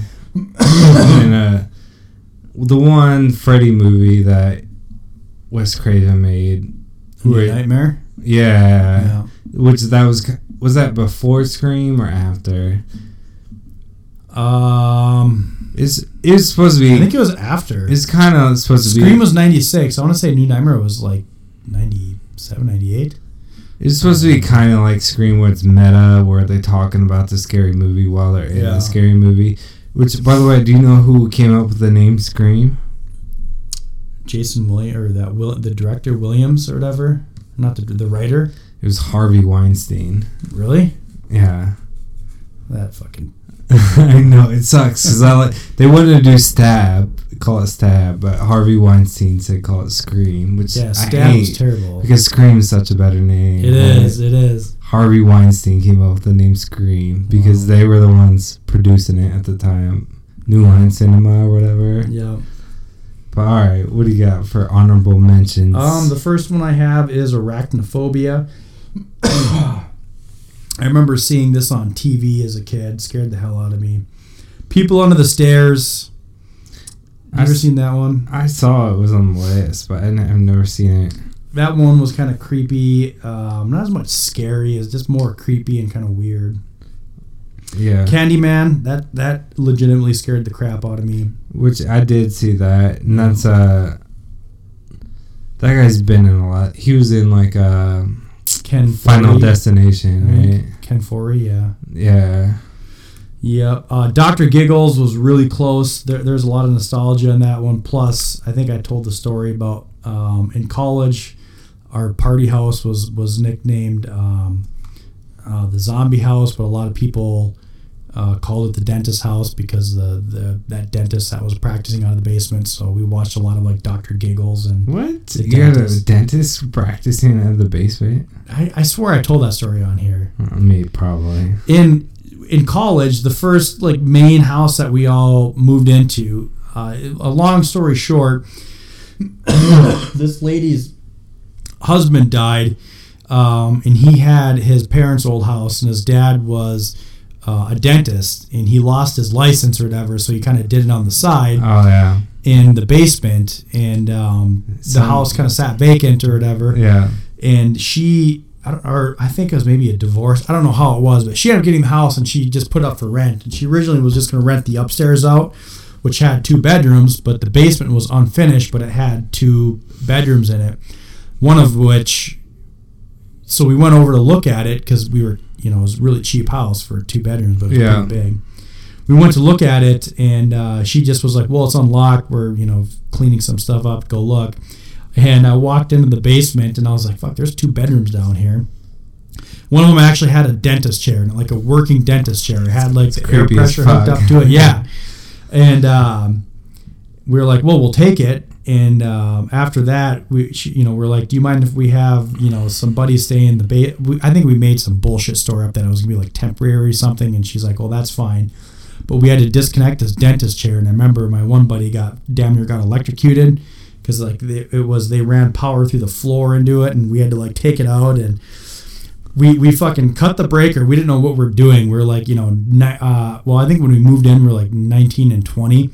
And we just put fucking electrical tape around it and turned the breaker back on. And if you still touch the wires, you'd get shocked. We're like, just put your bed over that spot. That's fucking smart. It was fucking great. But yeah, so we moved in, and of course the younger guys, we made them take the basement there. But we had a lot of fun with that. So yeah, that's my side story with that. We ended up living in that house for, I want to say, like 5 years, and she never raised the rent on us, and I feel bad because she was so nice, and we were just horseshit, fucking idiots, disgusting idiot college kids that we would just party, and we kind of trashed that house.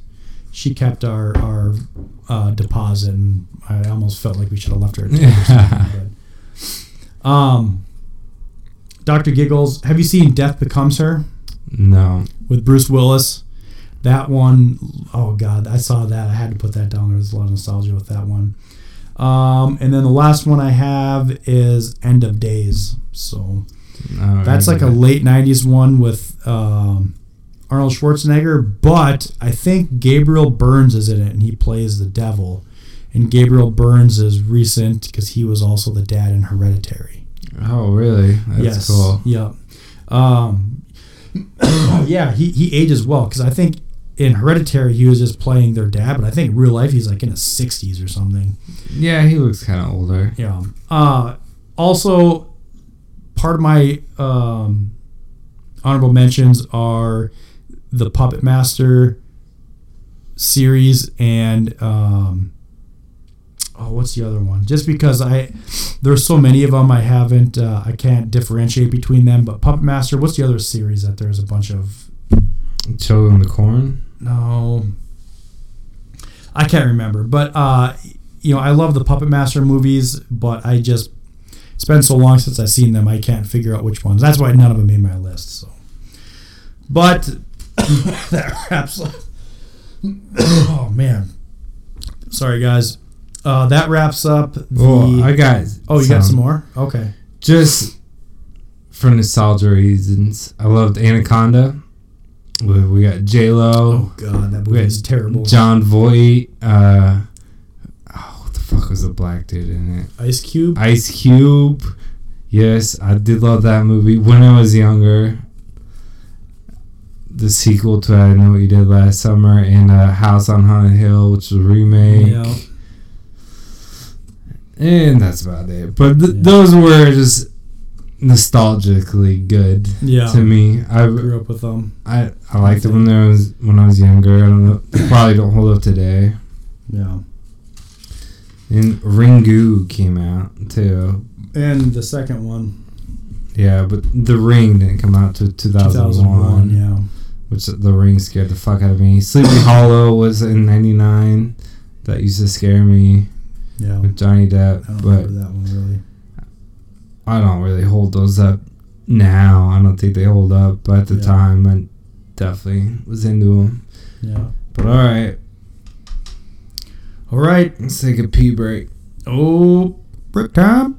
Break it down. And we're back.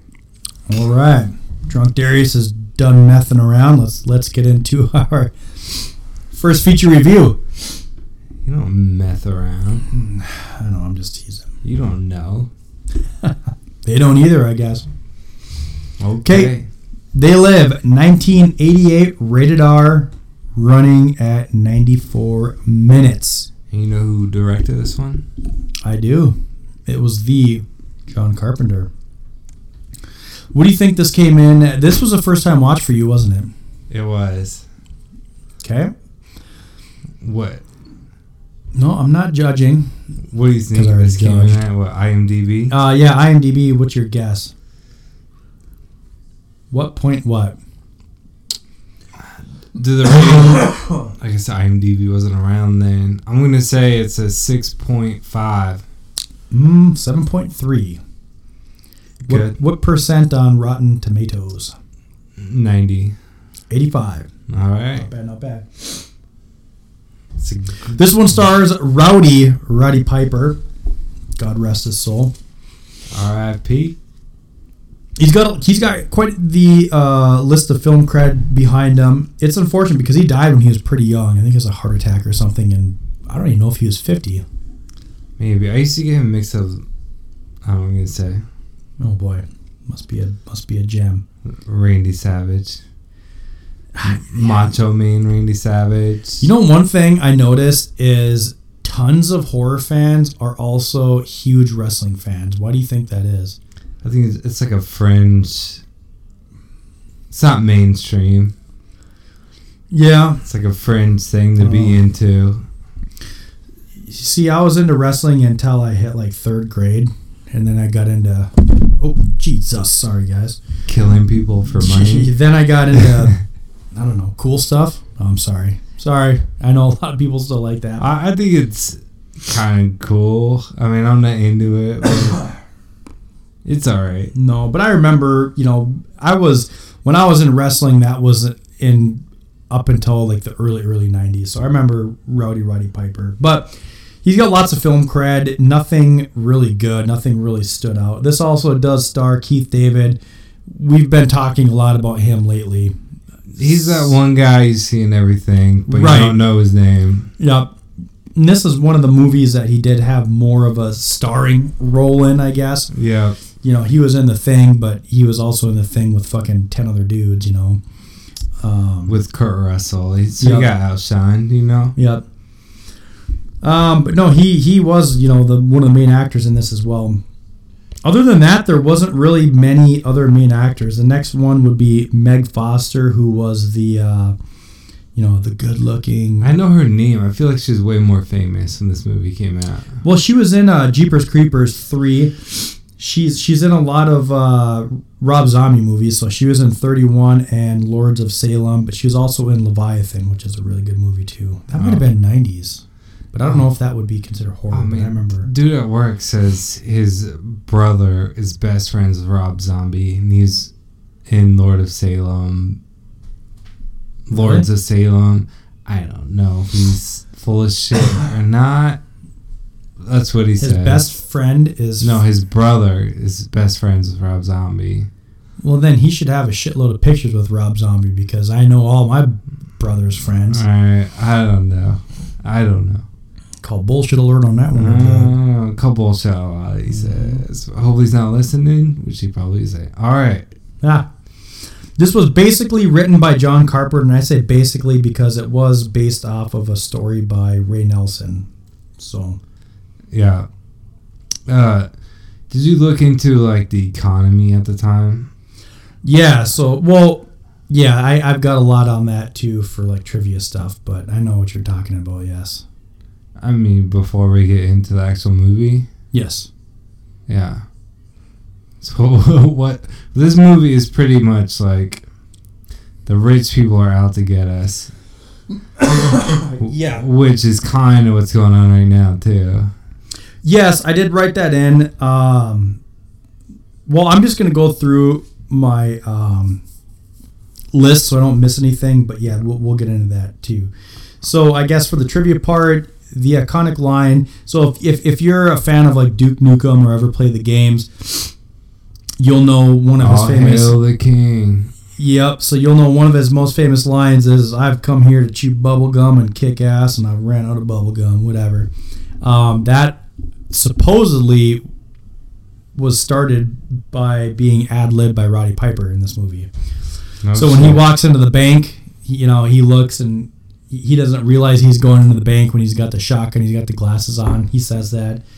So he was ad-libbed, and apparently that's how it started. So there's a ton of one-liners in this movie. Yes. I fucking love it. Okay. This was adapted from a short story by Ray Nelson called 8 O'Clock in the Morning. And it kind of took a little while, but Carpenter eventually got a hold of it, and it is what it is now. John Carpenter specifically wrote, so he knew he wanted Keith David in this movie. He didn't necessarily want him for the role. Is this after The Thing? Yes, The Thing was 82. Okay. This one was 88. So he knew he wanted Keith David in this. He actually did want Kurt Russell to star in this, but from what I read, it was like he's like, all right, I need to fucking get someone else because Kurt Russell was basically, John Carpenter's homeboy. Yeah. So he's like, oh, I'm gonna find someone else. He wanted someone real gruff and rough and whatever. So that's why Roddy Piper came in. But he didn't want Keith David in, so he wrote that role specifically for Keith David in it. So, so let's get into what you're talking about. When I've seen this movie quite a few times. I saw it a bunch as a kid, and I saw it really not all that long ago, maybe like 2 years ago.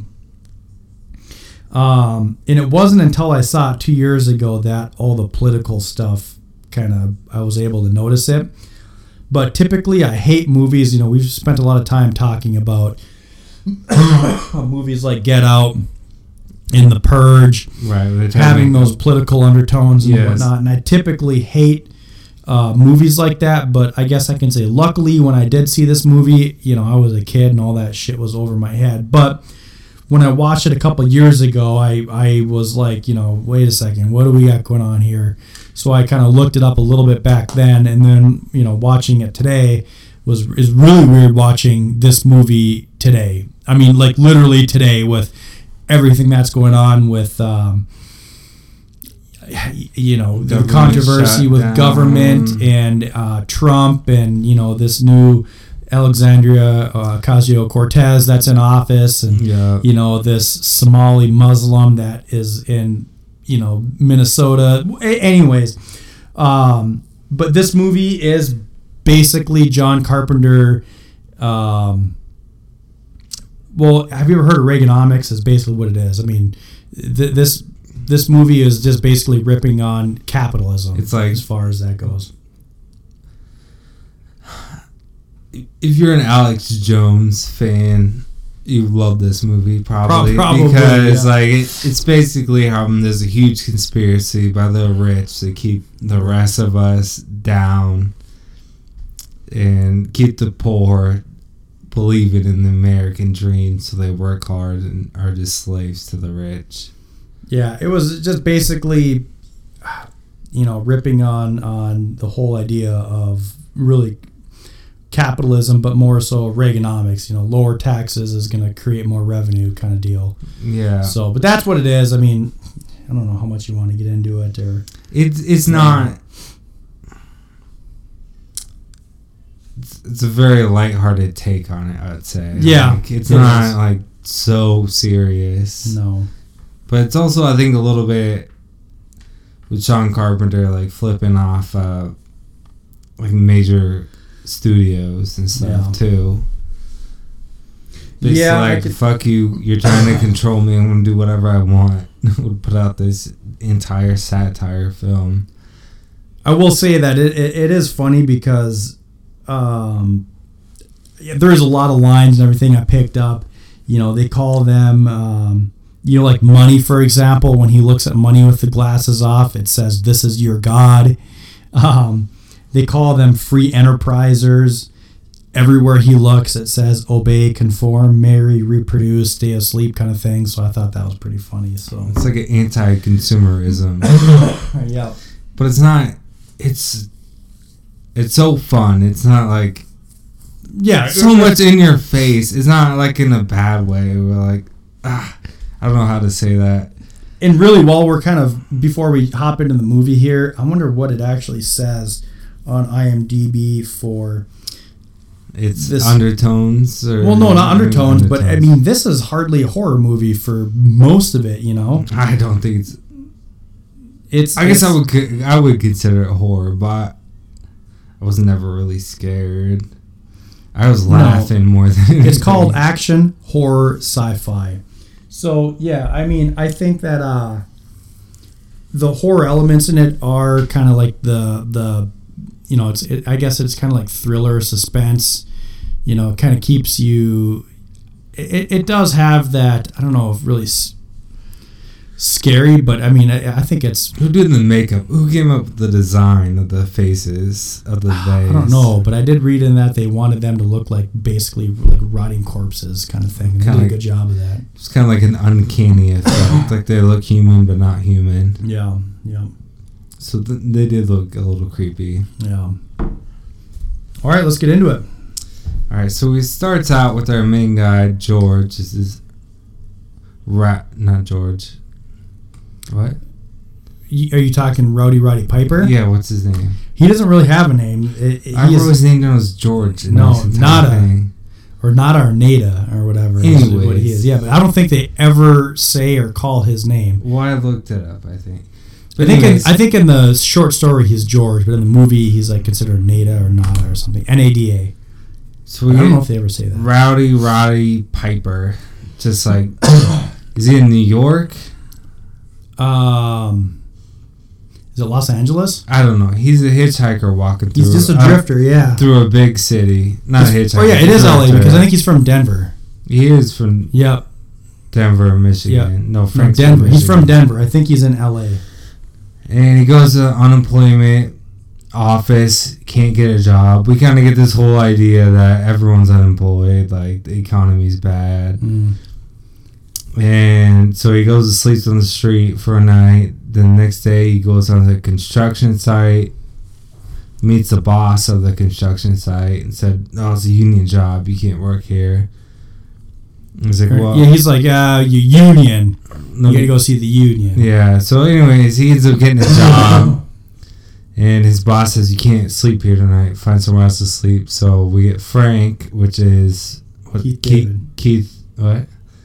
I was going to say Keith Richards. No, Keith David. He doesn't play guitar.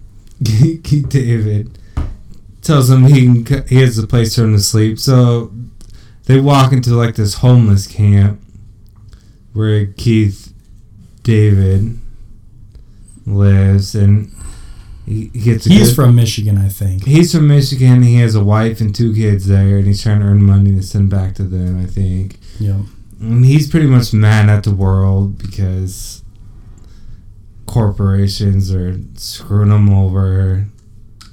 He does not like rich He's people. the guy, he's like, keep your head down, do your work, don't say anything, don't ruffle any feathers.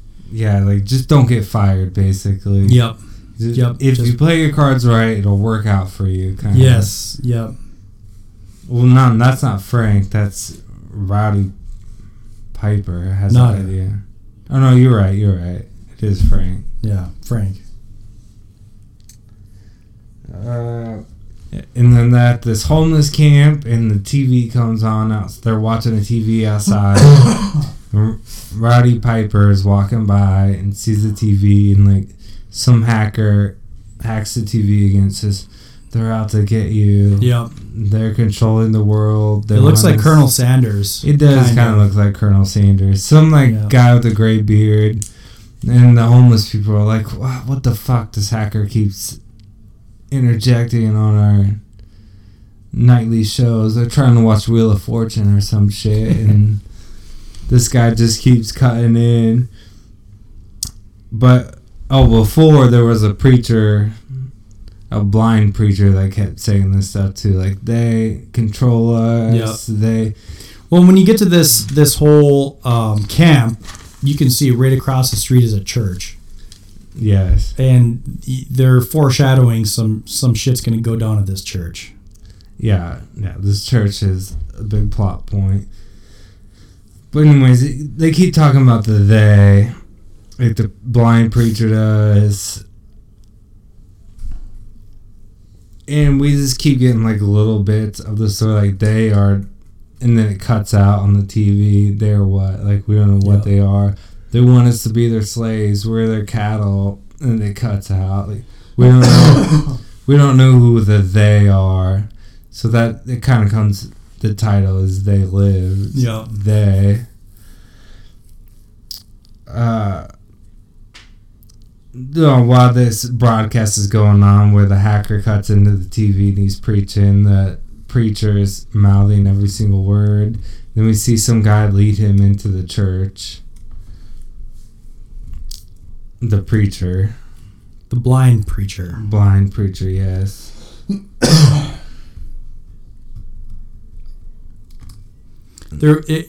Well, go ahead. Next day, the same guys on TV saying they're breeding the poor for slavery. Basically, like, they are trying to control the poor as their slaves. And then Nada, we're calling Nada now, which is Rowdy Piper.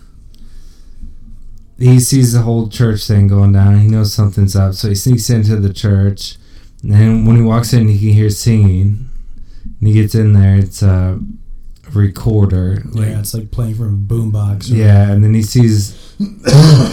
He sees the Colonel Sanders figure and a bunch of other guys talking about how they need to get more widespread. They're not getting the word out far enough. No one's hearing it. Yeah, there's like a laboratory in there, and you can see it's not. They have a bunch of broadcast equipment. Yeah, he sees a little like a hidden compartment, or are you getting to that point? I suppose.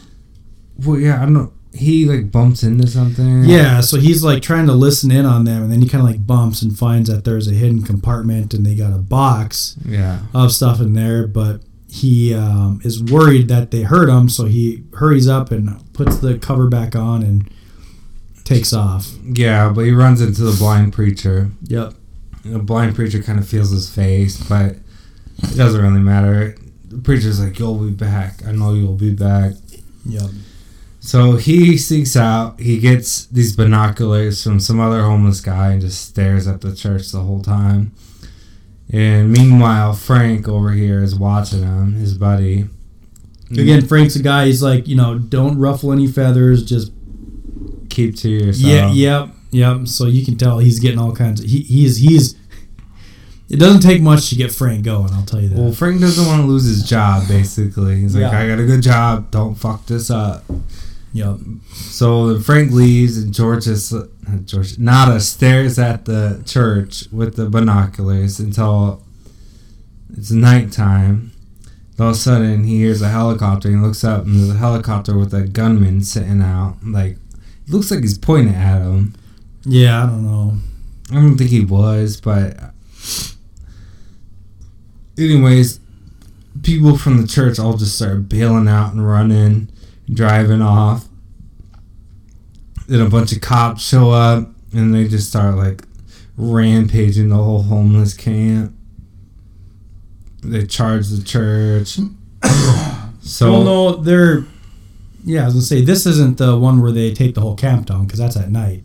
This is the one during the day, right? Well, no, this is during the day. He gets the binoculars and he's looking at it. And Frank's like, "Whatever, dude, do your own thing." And then it cuts to it, and he's still looking at it at night.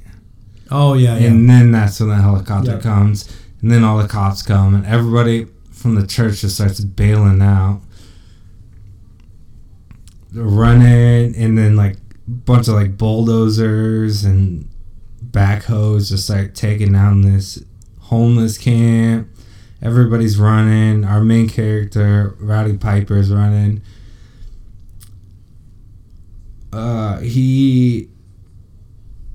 He runs through an alleyway, sees the police beating the preacher and the guy and Colonel Sanders.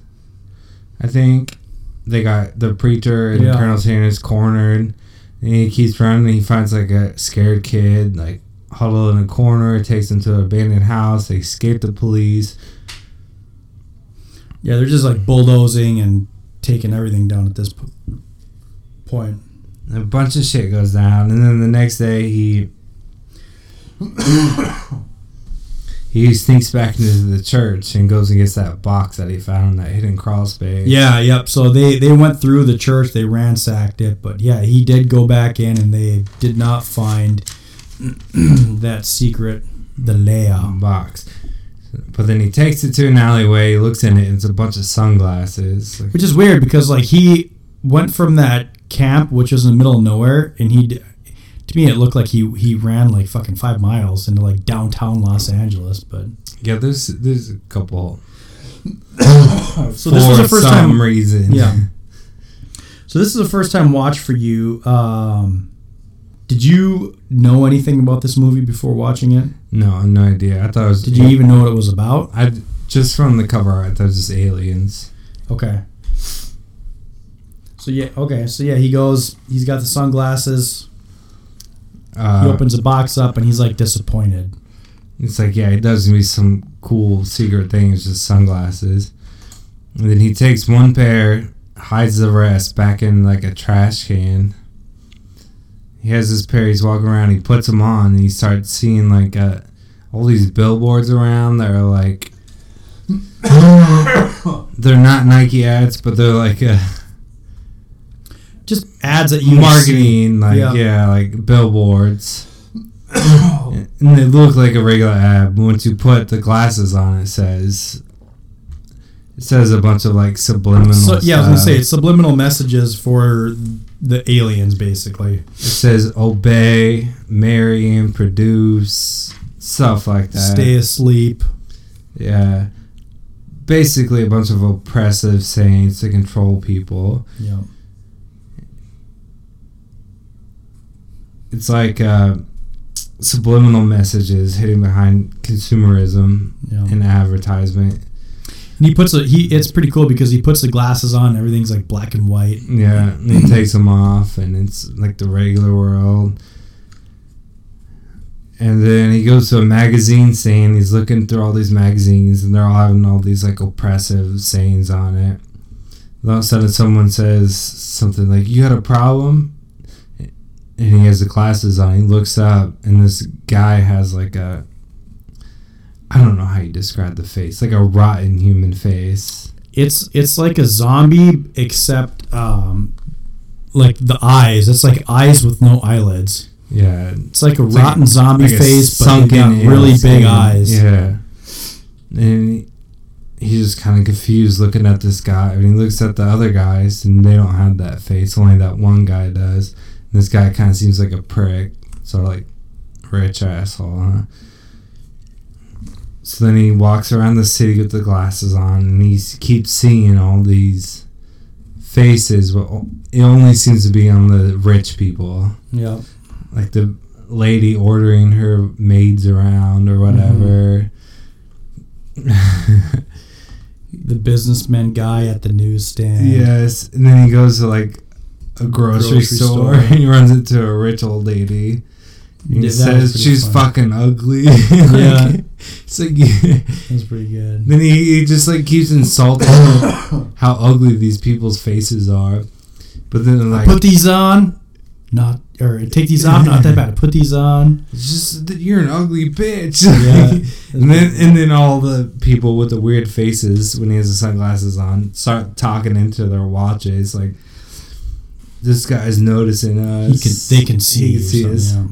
And then they're kind of start to like slowly walk after him. And then instead of like just running, he just like keeps going around the city making fun of these people, which I thought it was hilarious. Yeah, how it was kind of goofy. How he insulted them. Which I think he's a lovable idiot. Like he's a dumbass. Dude, what are you doing? He's a dumbass, but he just keeps insulting these people. And then he gets cornered in an alleyway with two cops. Which they're they. Both of them are aliens. Okay, yeah, they are aliens. Yeah. Let's just say it. Which he can only see the glasses on. So he knows they're the aliens. And they kind of corner him, and he's like, okay, like, pretends to give up, and grabs one of their guns and shoots them both. And then Which, at this point, like, if you put yourself in his shoes, you know, knowing what normal people know, you're like, oh my god, there's a cop killer on the loose. Right. But he's just a dumbass. Yeah, which... So he doesn't even think of that. Yeah. But I think I like that about this. I think it's funny. Yeah. I mean, it's kind of silly for sure. It's definitely silly. Okay, but then he takes all their guns from their cars. Grab the shotgun out of the car. Yeah. A couple shotguns. Goes to the bank. Well, he's like randomly running through. Yeah, like you say, a lovable idiot. Like he doesn't see where he's going. Like he's so worried about behind him. He backs into this place and he turns around, and it's a bank. And then he's just standing there, and that's where he gives a line: "I've come to chew bubblegum and kick ass, and I'm all out of bubblegum." Right. He doesn't realize like all these people are after you now, but he just doesn't even care or doesn't realize it. But yeah, I've come here to chew bubblegum and what did he say? Kick ass. And I'm all out of bubblegum. Yeah, and I'm all out of bubblegum, which is also a line from Dazed and Confused.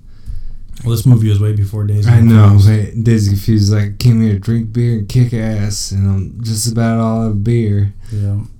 That's McConaughey. So then he starts killing all the people in the bank that he can see have the weird face. Just the aliens, yeah. Yeah, which he can see with his glasses on. But the regular people don't know that. They just think he's some terrorist shooting random people. And then one of the aliens he sees is calling him in, like, we got a white guy, blonde hair, wearing glasses. And he says, Mama don't like no tattletales. So then he's about to shoot this alien, and the alien just like disappears. And this movie is fucking full of these one-liners. Oh yeah. This is where like those like, you know, the 90s like Schwarzenegger movies, you know, where Duke Nukem, but yeah. I mean, like you kill someone and you give a really shitty cheesy line, and they all have the fucking. The feathered hair, like Lethal Weapon hair. Yeah. I mean, it looks like a woman. It's. I mean, it really did. I love that. I love this. Okay. And then he runs out of the bank and runs into a cop. He still has his glasses on, and this cop we can see is not one of the aliens. He's just a regular cop. Mm-hmm. So he just tells the cop to run away. He says beat feet or something like that. Disarms him. Beat your feet. Oh. Okay, then he carjacks a chick. Her name is Holly in the movie, which is Megan Foster, the actress. Well, he runs into like a parking garage. Yeah. And carjacks her and says, bring me back to your house. He tries to tell her that there are strange people controlling the world that you can only see with glasses, and she's like, you're fucking crazy. Yeah. Which any of us will. And he cannot get anyone else to put the glasses on. Well, this is bullshit in this part too. So yeah, she Gets out of the parking garage and all these cop cars are flying by and he's trying to explain to her what, you're going to seem crazy. And he's trying to get her to put the glasses on. And she said something like, well, if I put the glasses on, I'll just see what you want me to see. Yeah. Like, fucking bolt. No, that's not true. Like, she should have just put them on. She was saying she was going to see whatever. She was going to say whatever he wanted her to say. Yeah. Like, I'll see what you want me to see. Or, yeah. Yeah. But she doesn't believe him. But she kind of like is playing nice because he has guns and stuff at his house. And then he fucking she gets him close to her like second story window and she knocks him over the head and throws him out of the glass. As much as I love Roddy Piper, he is such a bad actor. He was so terrible. I don't think he he's supposed to be he's good, like though. acting all like just exhausted and whatever, like half falling asleep on her floor. But yeah, then he gets over to the second story window and she just fucking launches him. Takes or whatever, she was drinking some wine or something, wasn't it? She just smashes him over the head. And it wasn't even just a second story window. They're like up on a hill. Dude, so it was like 3 or 4 stories down that he fell. Luckily, it was like on a hill, so maybe he just started rolling. I don't know, but he limps out, hides underneath the overpass, and she's not like phased at all. She's not nervous the entire time. She was never phased, which I don't know if it's bad acting by her or if it was like how her character is. Well, it plays into the ending. It does. So he runs and hides underneath an overpass, and she's calmly calling the cops. Oh, no, I'm fine, yeah. Yeah. Then the next day, he sneaks onto his old construction job, finds Frank, which is Keith. David. I keep wanting to say Richards. And Frank's just like, get the fuck out of here, dude. You're all over the news for killing all those people in that bank. Like, I can't be seen with you. She's like, whatever. So then he left his glasses there at Holly's house. So he goes back to find the stack of glasses, and they're not there, and he sees a garbage truck pulling on. So he runs, jumps in the garbage truck. Yeah, because he like he cracked the box open in an alley, and he like put the box in the trash can. Just like in a bunch of trash, and man, if that wasn't the cleanest fucking trash truck you've ever seen, huh? Dude. Just okay. Yeah. So he runs, jumps in the garbage truck, finds the box, and then for some reason it just stops and dumps all the trash out. Yeah. In the middle of an alleyway. Yeah. Like, I don't know why he's just dumping the trash out, but he gets dumped out too. And then all of a sudden, for some reason, Frank is there. Yeah, he just shows up. Out of nowhere, he knew that Roddy Piper was going to be here. It was funny because, like, earlier in the movie, when he was like, oh, that foreman was all gruff with him. You can't sleep here. Like, he knew he was a drifter kind of thing. Yeah. And Frank was actually being kind of cool and was like, hey, you need a place to stay. And then he didn't even say anything. It was kind of a awkward scene. And then Frank's like, whatever. So Frank just starts walking, and then like a creeper, he looked like a freaking, 90s mom with that flow going on in the back. Nada starts following Frank. Frank's like, what are you doing following me? And then he said something like, well, he gave some kind of line. He's like, well, I'm not going to tell you if I don't know who you are, kind of thing. So they made it sound like it was like a long walk back to this camp. And then how far was the camp from the job site? You know what I'm saying? So it doesn't make sense. Like, how fucking Frank is like, the Batman of detectives or some shit out there tracking him down. No idea. It was kind of funny. He just showed up and he's like, oh, hey, I have your 1 week's paycheck, so I just knew you were going to be in this random alleyway at this time after you get dumped out of a garbage truck. Yeah, so he followed him all the way there to give him his week's worth of pay. And then Roddy Piper tries to get Frank to put on his glasses. He's like, no, fuck you, I'm not putting those glasses on. No, I don't want to see you again. And then they had like a it was literally a 5.5 minute fight. Dude, at least a long ass fight. There was a bunch of like low blows, like hitting each other in the balls, pretend they're not fighting, and then all that of a sudden... was a legit fight scene, though. For real. I was laughing so hard. It was a legit fight scene for real. It took them 3 weeks to choreograph that fight, and it was only supposed to be like a 30-second fight in the movie, and John Carpenter just let them go at it. And they ad-libbed a lot of it. Every time you thought it was done, it's like, all right, I win. Nope. And then he goes after him again. Like, it keeps going on and on. I'm not gonna lie, I was laughing my ass off. But it did have me a little bit suspense because Frank would not put on those glasses, and I keep thoughting he was gonna walk away without getting those glasses on. See, it's probably I always rip on you for not watching these movies, but that's why I love picking these movies you haven't seen, because it's like cool to see, someone's perspective that's seen a bunch of movies up there. So I'm kind of glad that you haven't seen a lot of them. Okay, so they fight forever.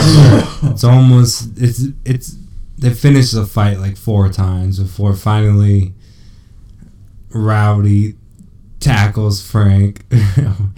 No, first Rowdy says, "You're gonna eat that garbage can if you don't put these on." Yeah. And then Frank beats the shit out of him at first. Yeah, it was pretty cool because there was 3 times or so at least that you thought the fight was over. Yes. And they would just fucking keep going and going and going. That was pretty good. It was hilarious. But eventually Rowdy tackles him, knocks him out, I think. Kind of subdues him and forces the glasses on him. And then Frank finally wears the glasses and sees what Rowdy's talking about. I think as soon as he puts them on, one of those drones fly overhead or something. Something like that. And then there's a bunch of signs around them that change. And I was like, okay, now we got 2 lovable idiots set out to save the world. Frank was a lot more level-headed, though. He was and he wasn't, though. He's just as dumb when he's fighting him. So now they're both in on it, and they go to a motel and rent a room. And they kind of have a heart-to-heart. I don't know.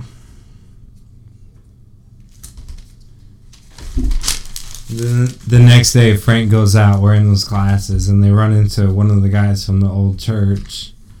And the guy tells Frank about some secret meeting that they're having. Yep. About this underground society that knows about the aliens, and they all have sunglasses. So they go to this meeting, and when they get there, oh, you don't need those glasses. Here are these eye contacts. So then they get the eye contacts. Yep.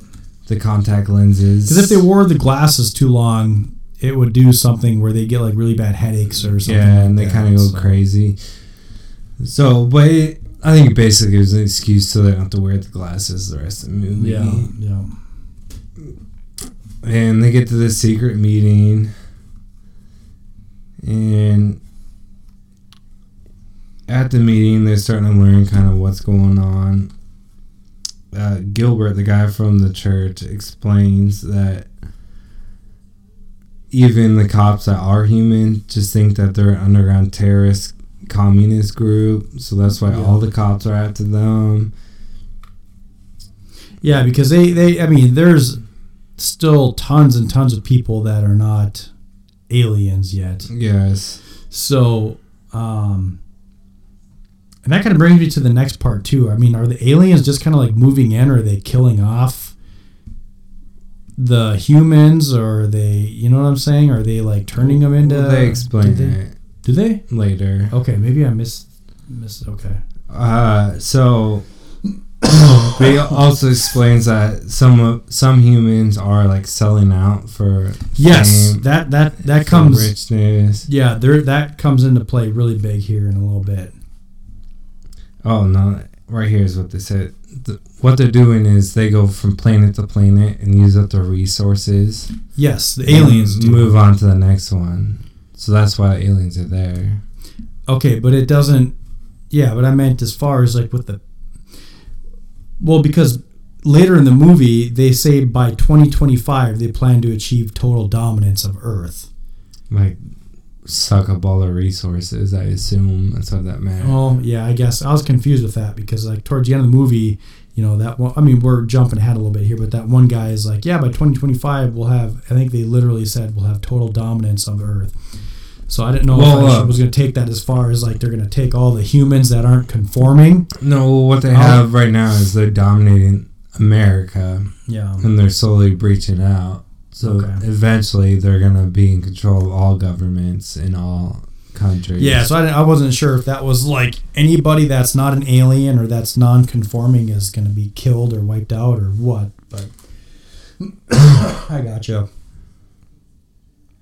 Okay, so at this meeting they get those secret watches, which is like, oh, all those rich people wearing those nice watches. Those are all radios, basically, so they can talk to each other. So they get a couple of those, and they get some, like, big-ass machine guns. Yeah. For some reason, it's hilarious. They're just kind of walking around with us. Grenades. They got a little bit of everything. And then they have some radio signal going out, which is why everyone sees these aliens as humans. And they need to find this radio signal and take it out so humans will see the aliens as who they are. Which I was wondering with that too, like, does the power never go out or anything? Is that satellite never? I don't know. Yeah, whatever. It's reading too much into it. It's the 80s. Reading too much into it. So this is in the middle of the secret meeting, and all of a sudden Holly shows up out of nowhere. And they think this signal is coming from this cable station. Holly comes in and is like, no, it's not from there. I work there. It's got to be from somewhere else. So, yeah, you see Holly show up, and it's because what you said earlier was that when she knocked him out, he dropped his sunglasses. So you're thinking, oh, she grabbed his sunglasses and put them on. Exactly. Exactly. And this twist got me. I did not see it coming. Yeah. So then Holly goes up to our main character, Rowdy Piper, and she's like starting to apologize. All of a sudden, there's a big explosion, and a huge like SWAT team comes in and just starts like mowing down everybody in there. They wiped out a bunch of that resistance. Holly gets separated, but Rowdy Piper and Frank are together, and they take out a bunch of them without ever looking down the sights of the gun. I wonder what it is about 80s movies. Shooting like cannibal Holocaust style. They can just shoot from the hip. Yeah. Rowdy Piper shoots with one hand. Have you ever shot like a fully auto? Yes. Can you shoot it with one hand? Maybe some submachine guns, maybe like a Mac 10. Yeah, they rise on you pretty good. He's shooting like an M4 or something with one hand. No, he was shooting some kind of, it was like a 9mm or something. It was a longer machine gun, I thought. But it doesn't work that way, trust me. Yeah, I shot handguns, so I had to hold the two hands. Yeah. Regardless, I just found it. Oh, it's very unrealistic. I thought it was comedy. So they take them out, and then they get cornered in this alleyway. Then one of their watches malfunctions, and like this little portal opens in the back of the alleyway, and they get. And it's weird. It's like a sewer hole opens up underneath them or something. Yeah, and they have like so long to jump into it. Like, you have 10 seconds to jump in this hole. So they jump down in there, and they go into this like underground hallway thing. Yeah, it's weird. It's weird. It's like underground tunnels or something. Right underneath where they were, it leads right to where they got to go, kind of thing. Yeah, so they're like walking down. They sneak past a couple guards. And some of the guards are like, they're spying on the guards, and the guards say, "Oh, let's find out we killed the resistance." And the guards are cheering, and like literally they are the resistance. And then they stumble into like this banquet hall which was really fucking weird. All these aliens are like patting themselves on the back, aliens and sympathizers, I would say, like human sympathizers. Yes, this is where the other part of the twist comes in. It's like, oh, what the fuck? Which is ironic because we had the Grammys last night, so yeah, you got all these bunch of fucking politicized yuppies in there. That's a good comparison. They just walk in all like dirty and like jeans and stuff, wearing their flannel button-ups. No one takes notice. Oh, you guys got the memo too, huh? Their boss walks out. Right? That was their boss? I think so, yeah. And he's like, I was like, God, is that... Yeah, I was like, that's her boss, wasn't it? I didn't know they turned you guys too. Alright, nice to see you guys here. Like, no one even fucking thinks that they're on the opposite side. You guys should have dressed up for the party. Yeah. He's like, let me show you around.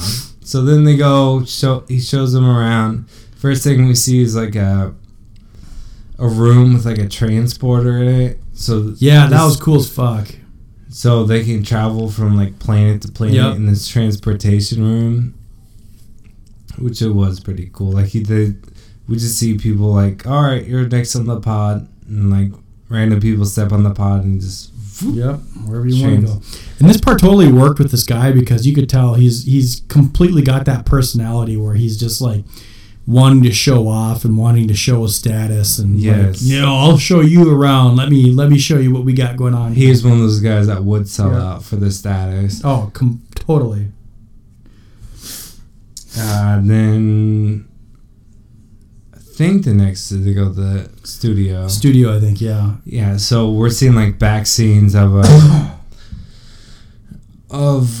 news studio where the news people are giving the news. So you control the media, you control the people type of thing. That's what's going on. And there's a couple armed guards there that are aliens. He's like, they sweet talk their boss and try to let him into the studio. It's like, yeah, these guys are my buds. I'm sure I can get you in there. And then he sweet talks them, and then they just shoot the guards anyways. Yeah. And then they try to hold their boss hostage, and then they look away for 1 second, and he's like, you don't understand. Like, you should join us. It's so much better if you just join us. Yeah, and then he hits his watch and just disappears. And I don't know if we ever see him again. No. Okay, so then they go in, and then they just start shooting fucking everybody. Inside this news studio. Yep. Not everybody, all the aliens that they can see because they have that contact lenses. And you can kind of tell that in this part that they're not all the sympathizers. Like there are just regular people working there. And this is where Holly works from before. So they go through the offices looking for Holly and trying to get to the roof to kill the radio signal. And they run through fucking hallways and office buildings, mowing down aliens. Finally, they find Holly. And shooting down people. Finally, they get to the roof. And the most fucked up thing happens. Yeah, on the steps. Out of left field. Right out of left field. They run into Holly, and they're all like, oh, we found you. Come with us. Thank God. Yes, and then right when they get to the top on the roof, Rowdy Piper's out in front. Then it's Frank, and then it's Holly, and then all of a sudden Holly pulls out a gun and just fucking shoots Frank right in the side of his head. What the fuck, Holly? Frank's such a lovable idiot. I was hoping. Okay, wife and 2 kids back home. He's just trying to be good and do good. Yes. So Rowdy's out there, finds like the satellite that projects the radio signal that blocks humans. Yeah, so we can't see them as aliens. And he's like, Frank, Holly, you guys with me? And he turns around, or Holly's like, I am. He turns around and Holly's pointing a gun at him. Oh, God. She's like, drop it. It's like, fucking Holly. It's so you never trust a woman. True that. No, that's not true. But that is true. Then a helicopter is kind of floating above them with like gunmen. And Ollie's like, just drop the gun, it's over, it's over. So then Rowdy Piper's like, alright, drops the gun. And then we see him slowly sneak a gun out of his shirt sleeve. Yeah, he's got this tiny little guy hiding in there. And then the helicopter people be like, you have 10 seconds to drop the gun. And he pulls out the gun, shoots Holly, turns around. And while the helicopter's trying to adjust, get a good angle on him, he's just like, fuck it. And he shoots the satellite beam or whatever. Satellite, it blows up, and he gets lit up by the helicopter people. Yep. And dies. I think he dies. I mean, I would assume so, yeah. And then it cuts to all these scenes across the world, or across the country, and it's like all the news people talking are all aliens. The best part was as a critic, a movie critic, it's an alien. He's like, yeah. Oh, I gotta hold on. He said something about John Carpenter and it's like George Romero. It's like these horror directors need to learn how to stay in their line. George Romero and John Carpenter are just disrespectful. And all they care about is sex and violence. And then the best part is you see some cut to hot chick next riding. scene, just tits up close. You gotta see your boobs, some hot chick riding some dude, and she looks down and it's an alien. And boom, end sequence. In the movie, yeah, and all the humans, like there's like an alien at the bar, so all the humans are starting to see the aliens, too. So they're like starting to turn on them, but that's hilarious. So that was like a big like fuck you to censorship from John Carpenter. That was pretty funny. Yeah, that's the end. And that was it. I've seen this movie a ton of times. In the best, I mean, it's hard to describe this movie other than it's like super fun. Whenever this movie's on TV, I can like pop it on and have it on in the background because it's just a really, really fun movie. The biggest complaints I have from this, and I really don't even care about the political part or aspect of it, and it's probably because I liked this movie before I was old enough to realize what was going on.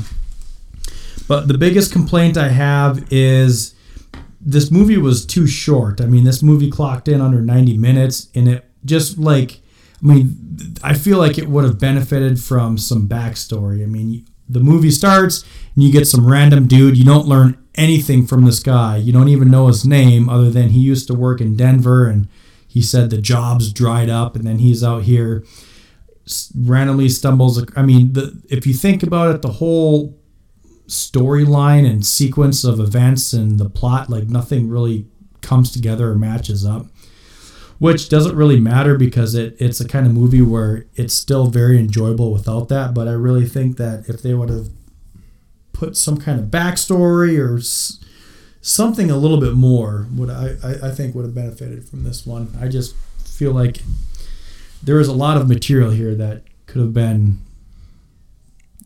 further explored. I don't think it was supposed to ever take itself seriously. It's like I think this entire movie is a big FU from John Carpenter. Yeah, but it was. I mean, even if that's all it was, it worked pretty damn well. Yeah, because it was a fun movie. It was not. No, it wasn't scary at all. No. Maybe when you first kind of see the aliens. When I was a young kid, it was kind of like creepy, but it wasn't like scary, like losing sleep at night kind of thing. But it was absolutely whatever. So, but what are your overall thoughts on this? I love this movie. I laughed a lot at it, but it should not be advertised as horror, I don't think. What would you advertise it as then? I guess probably comedy. I don't want to say comedy horror. It is horror, but it's not. I don't want anyone to go into this movie thinking it's going to be scary. Yeah, it's not. I enjoyed this movie. It's not horror in what your mom considers horror, if that makes sense. It's not horror what your, uncle considers horror kind of thing. If you're a horror fan, you'll appreciate what it does. Absolutely. And what it is. But it's not a traditional quote-unquote horror movie. If you're a horror fan, you will like this movie, but you will not be scared. No, it does. I mean, it really is lacking, and I thought about this before too. I mean, it really is lacking in a lot of those elements of horror because it's not scary. There's really no gore. It does have suspenseful moments, and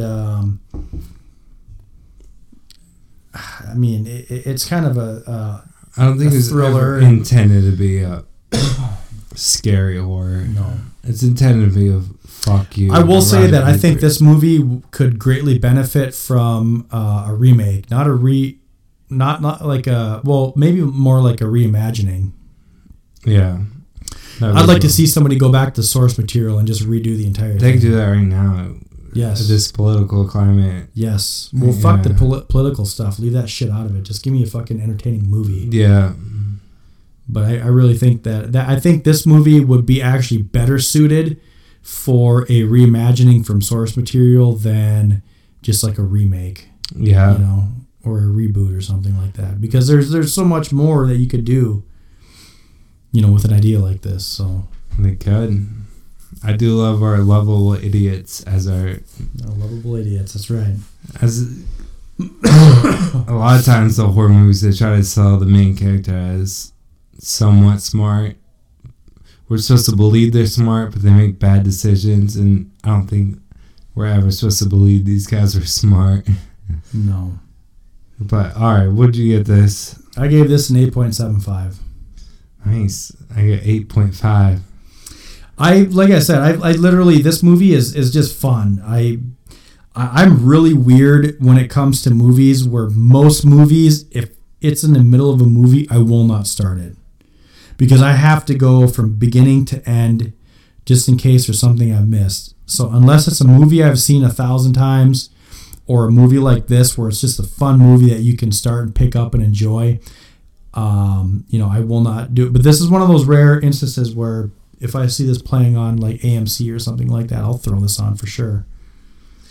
Yeah, I avoided this movie for a long time because of the cover art. Yeah.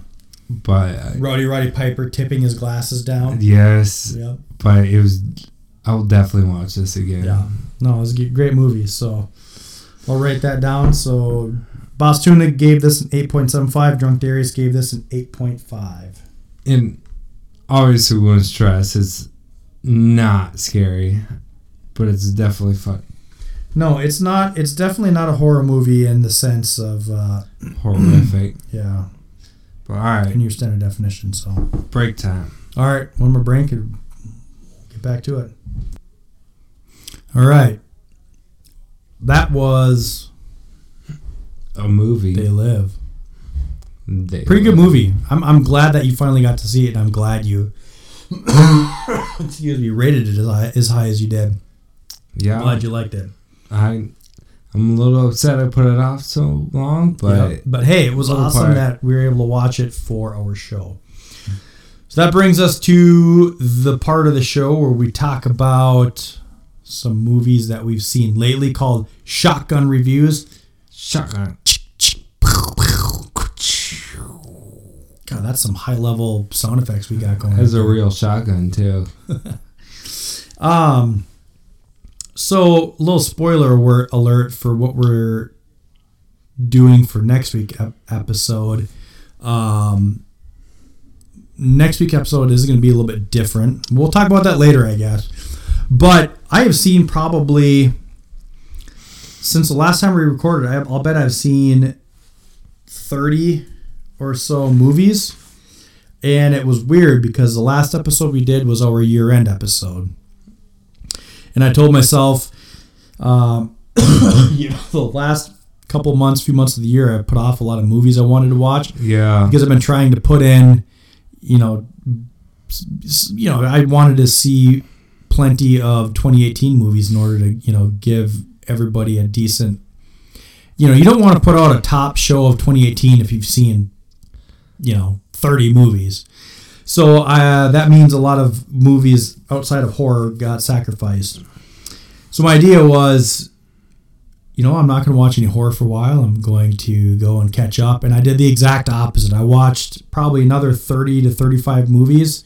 And I would say almost all of them, except like 4 or 5, were horror. So, and they're all 2018 too, by the way.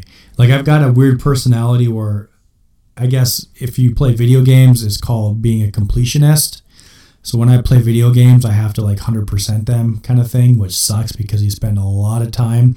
So now I'm like battling with myself, like, hey, I should go back and watch old movies, and then I'll scroll through 2018s, and I'm getting to the point now where I'm like putting myself through hell watching movies that don't deserve to be. But anyways, I'm rambling. I do have so anyways, out of all the movies I've seen, there were about 4 that were not 2018, and I will just give you those 4. And the first one actually is going to sound familiar, Mr. Drunk Darius, because you had wanted me to watch this. We talked about this on one of our previous episodes, and that was called Hidden. You remember that movie? Oh, yeah, yes. Yep. I haven't seen it forever. Yep, that's a 2015 movie. It's got, who is the main actor in it? It's the big Swede. Skarsgård? Stellan, or not, is it Stellan? Skarsgård. Yeah, Alexander Skarsgård? Yeah. Okay, because Stellan is his dad. Yeah, so Alexander Skarsgård. I guess you could call it an infection movie. It was, the movie overall had a really cool concept. It was kind of slow at times. It was slow, but the end payoff was... That's what I don't remember a bunch, but I remember the ending was definitely like, what? Yeah, it's a 2015 movie, clocks in 84 minutes, rated R. I gave it a 6.5, and that was mostly because of the ending. I mean, there's a lot of the movie that was really slow, and it kind of was building up to, to the... Because, I mean, you start watching, you're like, what's the point of this? Where's it going, kind of thing. And then it did have an awesome twist at the end. That was way awesome. To A Quiet Place a little bit? No. They're not really trapped in a bunker. I was going to say, the only aspects of A Quiet Place was, You gotta stay quiet. Yeah, but also the whole thing of... you're in a place and you don't want other people or things to know that you're there. So, yeah. I mean, it was similar in that respect, I guess. But it's definitely a good movie. It is. 6.5 might be a little bit low, I guess, now that I think about it. I haven't seen it forever, right? I remember the ending is the one thing that stuck with me. It's like, yeah. I mean, the ending was really, really good.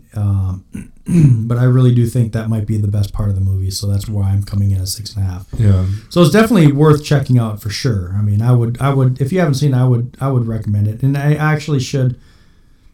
I don't know. I don't want to bump it up to a 7, but it's pretty you close. Stick with it. It's worth a watch. It is. It's definitely worth a watch for sure. The next one I have is, let's scroll down here. It's called Dead Shack. This one's 2017. I don't know if some people did include this on 2018 because of it didn't have a wide release, but this was actually a really fun movie. And I don't even want to give it much away. This movie had comedy elements in it that worked phenomenally. What's it called? Dead Shack. Okay. Yep.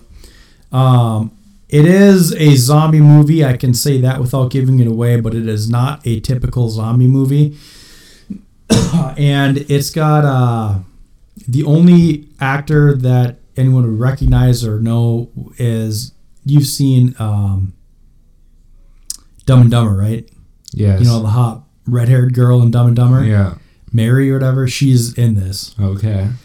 Otherwise, it's got some young kids and it's got a guy, but the comedy in this worked better than probably This worked better than any comedy movie in the last couple of years. Probably, it was awesome. The dad in this is the best fucking character probably I've seen in a long time. He was hilarious. All right. That I gave that a 7.5. It's like a lower budget movie. It is, but it's done really well, and you can't tell. Okay. So, but yeah, it's an indie low budget movie, but man, the character of the dad and his girlfriend alone make it worth it. It was really good. So 7.5, and it's a true. I'd call this a true horror comedy rather than comedy horrors. Okay. It's pretty good. Check it out. 7.5. I like that. Wait, what year is that? 2017. It's rated R. Okay. 85 minutes, so it's not a long movie. Is it my turn yet? Mm-hmm. You said you got what? 1? Yeah. 2? Have you seen Cold Skin? Yes. Are we counting that's 2018? That's 2018. Okay. Never mind. My one is just the Ted Bundy tapes. And that's a 2019 one, right? I think so. It doesn't matter. It is 2019, but it's a Netflix documentary. That's not the one with Zac Efron, is it? No, it's a documentary. Oh, documentary. Oh, okay. I love true crime, so I know a lot about Ted Bundy, but in this show, they show a lot of like the bodies and stuff. Yeah. It's gruesome, and it really makes it more realistic. I know they get a lot of hate for like making Ted Bundy look like better than he actually is, I think. But as I talked about before, it's any of us could have fallen for his trap. Like he was, I don't know. He was a charming. He was a charmer. He was good at what he did. Let's face it. He's a charmer, and I think that's something to say about the victims. Like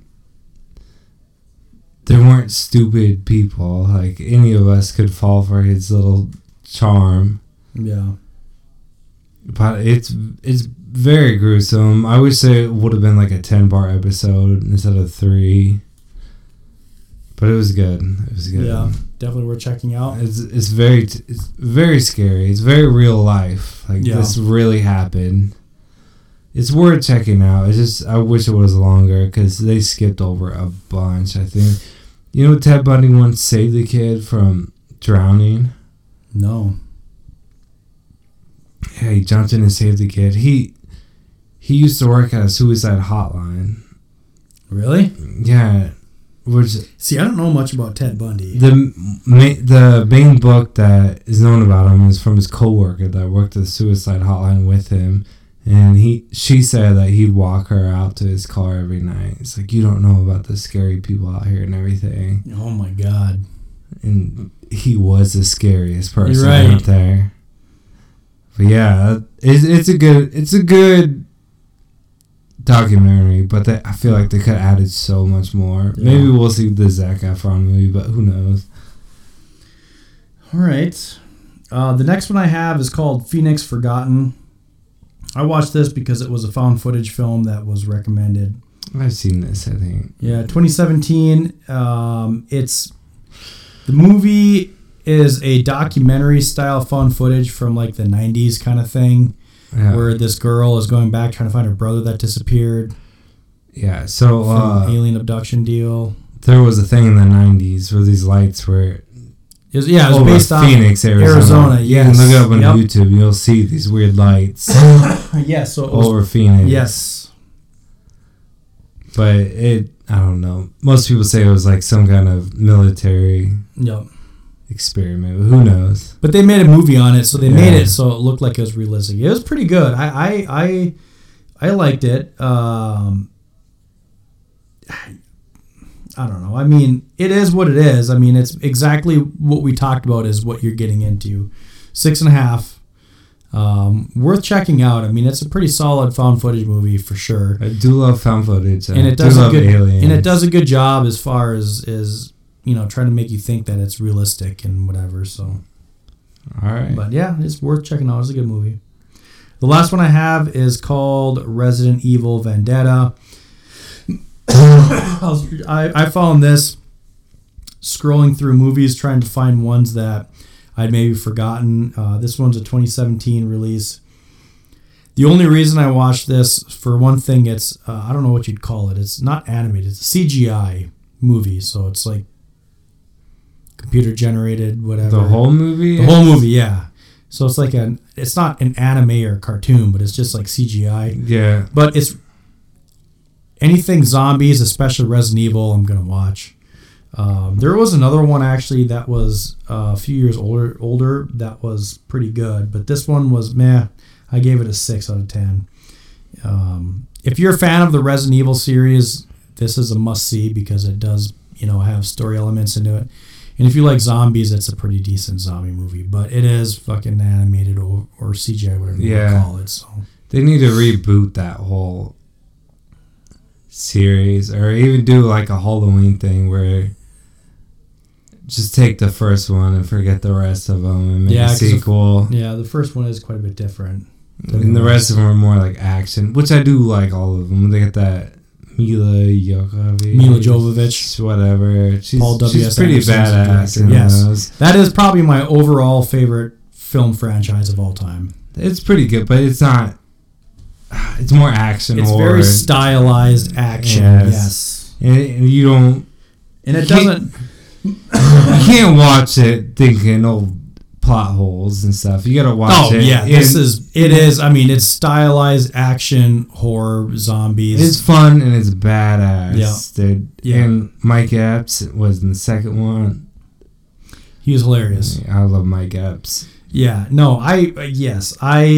That is one movie that I can watch and I'm not going to pick apart because I love every one of those movies. They're fun as they are. It's great. But it doesn't do... Those movies don't do the Resident Evil game. I'm not going to say games because some of the games are fucking dog shit, but it doesn't do the first few games justice. The first... the first, I would say 3 games are really, really good, and they do scare the shit out of you. What was the first one come on, like PS1? Yes, PlayStation. Actually, the first 3 were on PlayStation 1. Yeah. But Resident Evil 2, and then Resident Evil Nemesis. I don't really know much, but there's like an attractive dude and an attractive girl, right? Running through killing people. And the video game basically starts off with it's called Raccoon City, and there's a mansion that's disguised as like a laboratory. Yeah, where they weaponized basically the zombie virus. Do you ever think that movie was kind of mixed with 13 Ghosts? Resident Evil? Yeah, I've actually never thought the about first that. One in 13 Ghosts. Never thought about that. Where like they're running through like that hall and those lasers come down and just slice everybody. I'd have to watch 13 Ghosts again, but see, that was one of those that might have made my top 10 of the 90s. So it came out in like 2001. What year did Ghost Ship come out? Because the opening scene of Ghost Ship alone should have made my I think list. it's early 2000s. You know what I'm talking about? The opening scene where everybody on the ship gets cut in half. Yes. That's fucking awesome. Those are all kind of in the same vein. I don't know. They I don't know if they're connected, like financially, or if they're all just stealing off the same idea or some shit. Of the time. Yeah. 13 Ghosts is still a good movie. Mm-hmm. It's cheesy as fuck, but Agreed. Okay. What do you got? That's it. That's it. All right. Time for second feature review. Our second feature review. Next up, we have 2000. I didn't even put the date down. Was it 2007? 30 Days of Night. I think it was 2007. I will double check. 2000 something. Just to be sure. It was 1980 something. No, okay. 2007. Okay. So next up we have 2007's 30 Days of Night. In my opinion, a severely underrated vampire flick. No one talks about it. Our third Josh Hartnett movie of the night. Fourth, if you count the Penny Dreadful. Right, yeah, at least. What's Josh Hartnett at now? Is he still doing Penny Dreadfuls? He was until they stopped I mean, they're done. Penny Dreadful's season 2 years ago, I think they were done. Excuse me. He's not a bad actor. Oh, he's great. He's a Minnesota boy. No, he's a terrible actor. Oh, shit. So this is it's 2007. It's rated R. It's kind of a long movie. This is damn near 2 hours, but it doesn't seem like 2 hours. It clips along at a good pace. It starts out with the horror element and it keeps going. Yes. Yeah. Like, it's not one of those like I love Hereditary, but it's kind of like slow and dreadful until the end, and then it goes horror. This movie starts off horror and it goes horror the whole time. And the one thing I'll say about this movie too is that it's very succinct, in that this movie, in my opinion, is perfect in length and it's perfect in wrapping. I mean, it's a tight knit, really tight ball of story that is not open ended. It's shut. It's just closed shut. It's cut and dry. It starts out where it needs to. It ends where it needs to. Right. And no that's extra. Yeah, there's no fluff, but it also doesn't leave you wondering either. You know. No. I mean, maybe if you want to get detailed, you can say, because, you know, some of the vampires at the end took off and you didn't find out their fate, but it doesn't matter. I mean, this movie, I loved it for that. I gave it big props for that. But this was directed by David Slade, who is still a big name in the horror industry, especially. He's directed a bunch of Black Mirror episodes.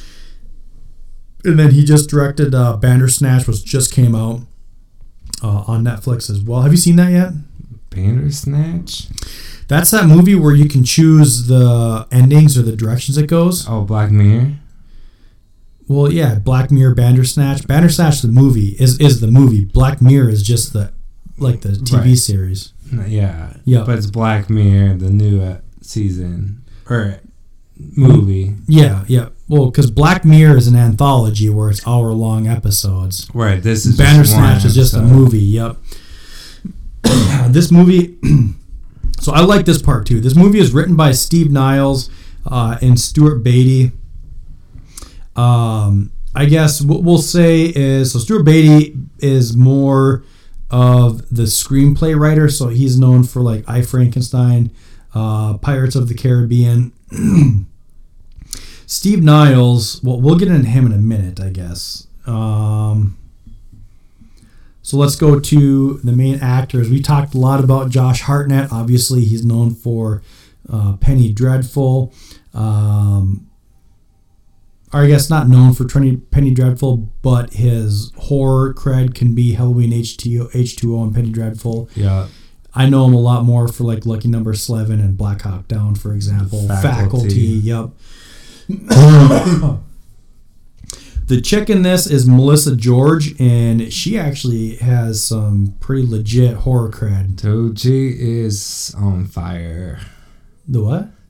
She's a smoke. Oh, yes. I thought she was the chick from Community, but she's not. No. She's been in Triangle, Turistas, Amityville Horror, the 2005 remake. So she's got some horror cred under her belt. She's very good looking. I don't know if it's the freckles or what. Yep. No, she's a looker. Gets my goose. Gets your what? It gets my goose. Your gooch? I was gonna say gooch. Okay. Gets my gooch. All right, yeah, whatever it takes, man. The other guy in this would be Danny Houston, and he was the main vampire. Not a lot of horror cred, I guess. I mean, he was in American Horror Story and Number 23 with Jim Carrey, but you could also recognize him in Wonder Woman. And then one of my favorite underrated actors, is Ben Foster. Yeah. Seen Alpha Dog yet? Hey, you haven't? No, I haven't. No, but I love Ben Foster. Yeah. Hell or High Water, Pandorum, 310 to Yuma. You gotta see Alpha Dog, dude.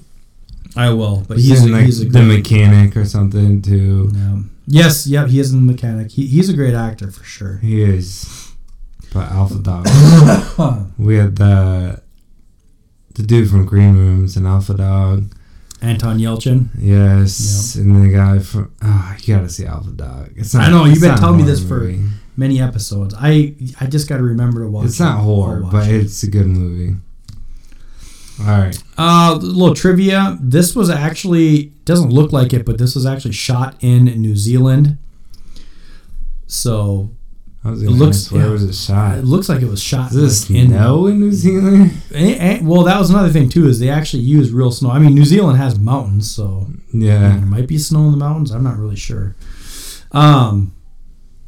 Okay, so back to the original story where this comes from. Steve Niles, he wrote the story. He wrote it as a film, but nobody bought it. Nobody picked it up.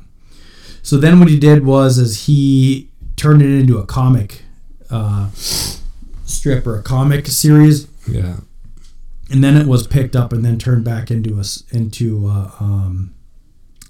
show. So it was pretty cool that he kind of stuck with it. And I'm not a fan of comics or anything, but I every once in a while I'll see them on, if you go on like IGN, for example, they'll talk about comic stuff, and I have seen stuff on comics. So I would imagine this is probably pretty popular in the community of comics as well too. So, I guess, I mean that's about all I got into it. I mean we can hop right into this biatch if you want. All right. So starts out, we get some drifter. I think it's Ben Foster. Ben Foster, yeah. And he's staring out this frozen ship. Did we ever find out what that ship was? No. Then he walks up this snow-covered hill, and once he gets to the top of the hill, he sees a town. Oh, before we get like credits to say it's Barrow. So yeah, that's a real. Barrow, Alaska is a real town in Alaska. Yes, and I do love that scene.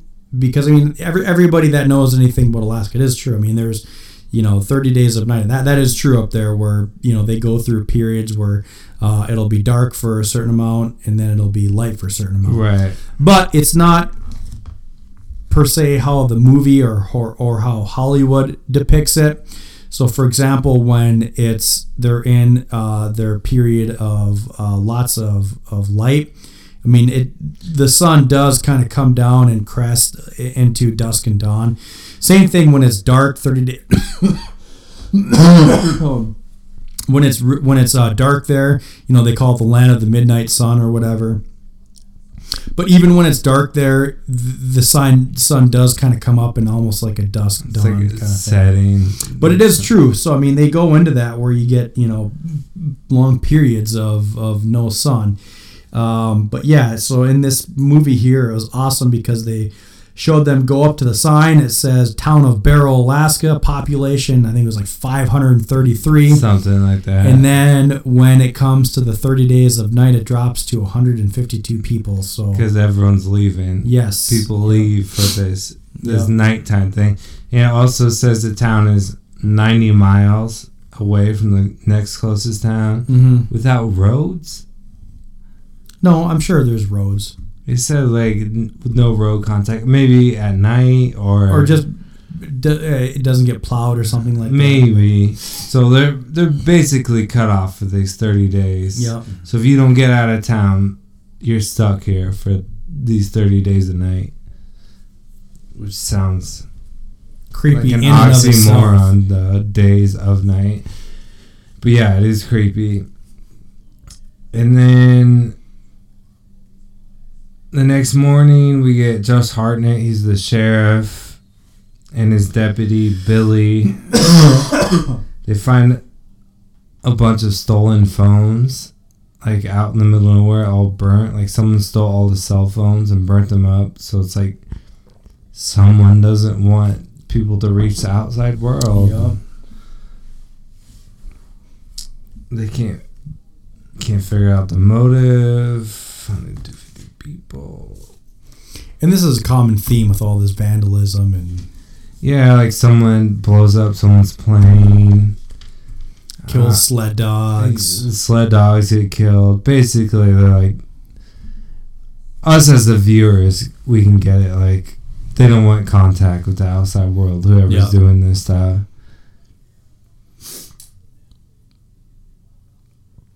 Everyone's leaving. Our main character, Josh Hartnett, Eben Olsen. He pulls up on a guy, the plow truck guy. It's Bo, and his truck is leaking oil. And he gives Bo a ticket, and Bo's like an outsider. Well, he just lives on the outskirts of town. Yeah, and Eben's deputy's like, you don't have to give him that citation. It's like, well, just let him know he's a part of this town still. Yeah, just to let him know, hey, we care. You're still one of us. Yeah, Bo's all pissed off. Like, he doesn't want to be a part of anything. It's basically just a warning, but... Yeah. And then Stella, which is Eben's ex-wife. I don't think they were divorced. They were just like temporarily separated or something. Yeah, she's trying to get out of town on this plane. So she's a fire marshal, and she was in town to do some kind of work or something temporary.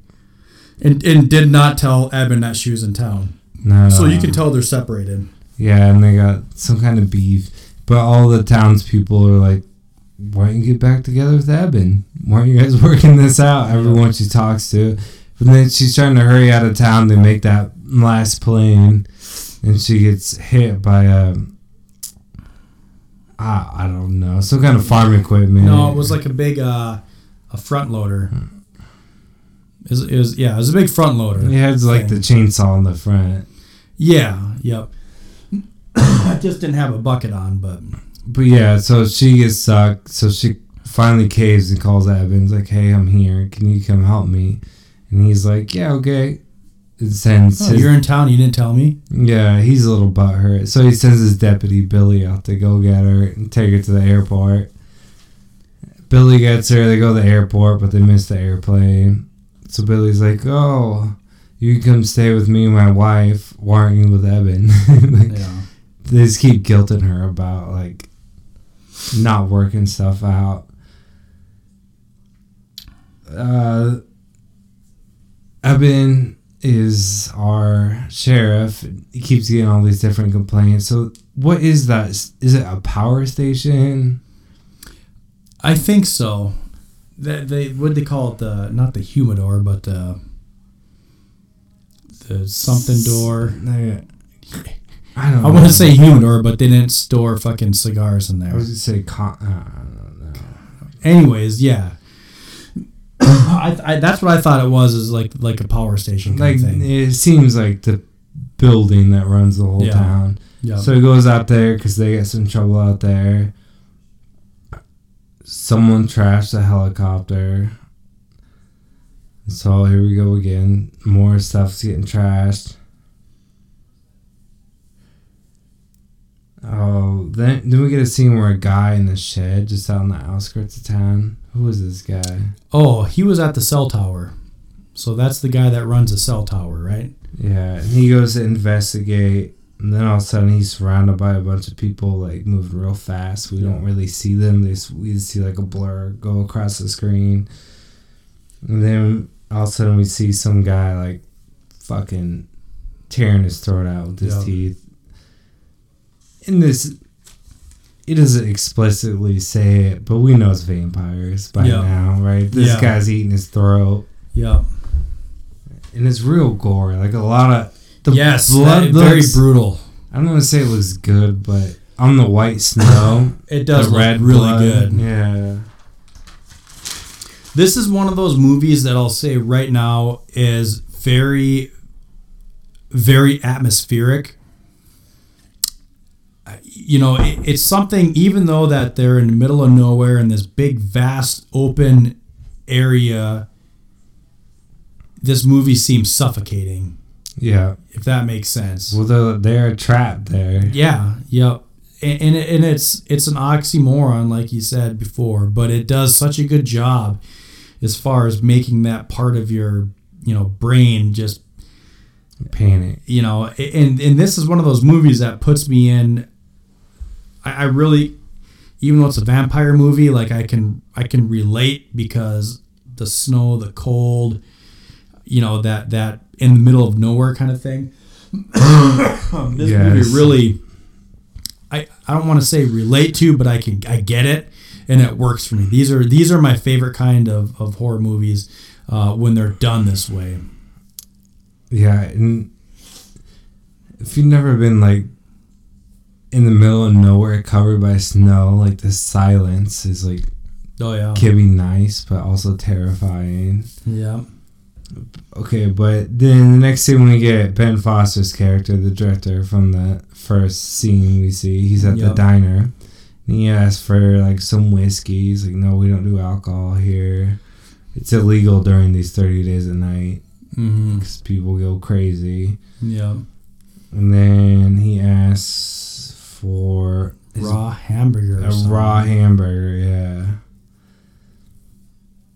And she's like, no, we only do it one way, and that's burnt. Yeah, so he starts to lose his shit at this diner lady.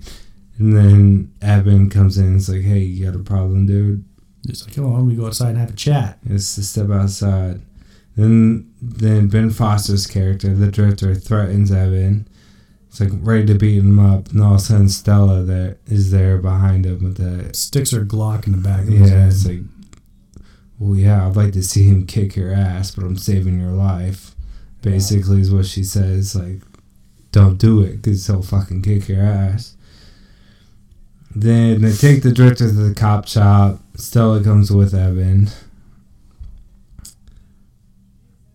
And that's that scene. And then two guys and a girl get off work from the oil plant. Yeah, the pipeline. Well, that's what it is. That's what it is, yeah. And then they're kind of flirting with the girl. The two guys are. You know what was going to happen. There is going to be a little choo-choo going on that night. We don't know. But yes, you do. All of a sudden, one of the guys just like... We see a blur come across the screen, and the guy just like disappears. Yeah, he's fucking gone. And they're like, John? I don't know what his name was, but where'd he go? And then all of a sudden he gets thrown back towards him, and he's all bloody, and he's spitting up blood and stuff. And then that's the end of that scene. Something. It was a good scene, because they're building up to something. This is all building up. Yes. Then we get Eben back at the cop shop interrogating the drifter. It's his brother and his grandma, I think. It's his grandma and his brother. Okay. Sometimes they call his grandma by her first name, so I was a little confused. And then all the phones and the computer are down, so they can't do any research on this drifter guy. Drifter says they're coming to make him one of them. Like, he's like, they're coming to make me one of them. That reminds me... Sorry, I keep sniffling and coughing into your guys' ears. What did you think of Ben Foster's performance? I don't know. He did pretty good. Dude, I thought it was awesome because he plays... I almost was curious as far as what his backstory is, but yeah, I mean, the way he talks and everything, you can tell like he's just a broken individual, and these vampires must have saw or snagged him from a different town. So he's 100% human. Yeah, they took advantage of it. It's the whole thing where they're like, you do stuff for us here, and you'll be one of us one day. So they must do that every once in a while. But yeah, he's just like a lost person looking for a group to belong. Yeah, exactly. Yeah, he's just looking for, people that he can fit in with, and everything from the way that he talks to him at the diner wanting raw meat, and he talks in a very specific way. Yeah, it's almost like way. Childish, kind of immature. I'm not really sure. They're coming to save me. Yeah, they're gonna kill all of you. Yeah, I don't know. Yeah, he's phenomenal. I love Ben Foster, but yeah, it was a really good performance by him. Then all of a sudden the power goes out. And then it cuts to another scene. There's a bunch of build-up scenes here coming, so bear with me. Evan goes to check on the guy that was in the shed and finds his head stuck on a stick. Cut scene. Evan drives through town, tells everybody to go inside. Everything. He's like, something's going down. Everybody load your rifles. Stay inside, yes. Load your firearms. And then we cut to another scene. There's a wife and a husband. And the husband's watching TV or something, living room. And she's like doing dishes or something. And yeah, she's in the kitchen. I don't know if they're kind of arguing or not. And all of a sudden, like, the glass breaks. She's like, what the fuck's going on? And then something jumps through the glass.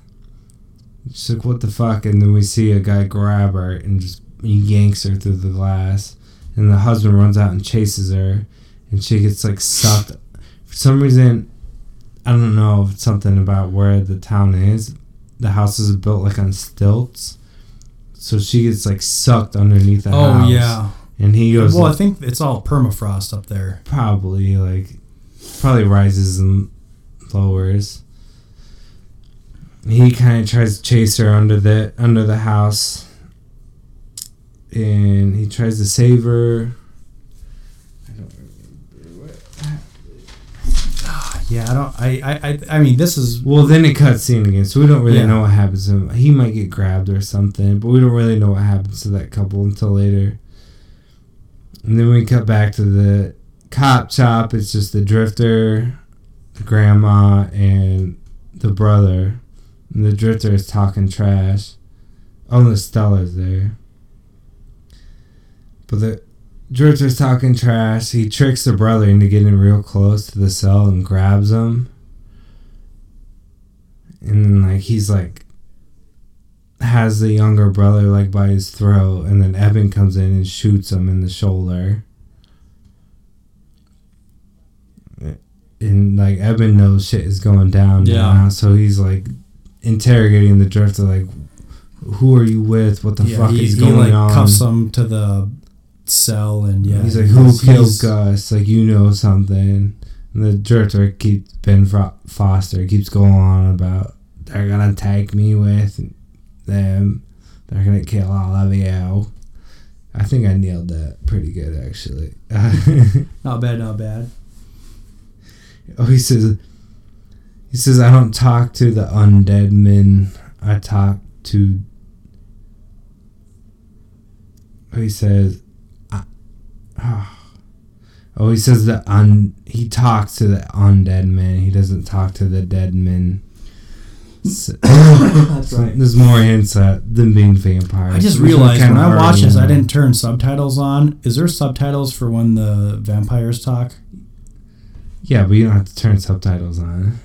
Yeah, you do, because you can't fucking hear what they say. I don't know what you watched, and I would know. They put the subtitles on there if you watch it. So there is subtitles? On the DVD, there's subtitles. So okay, yeah, so I didn't have... So these vampires have, like, their own kind of, like...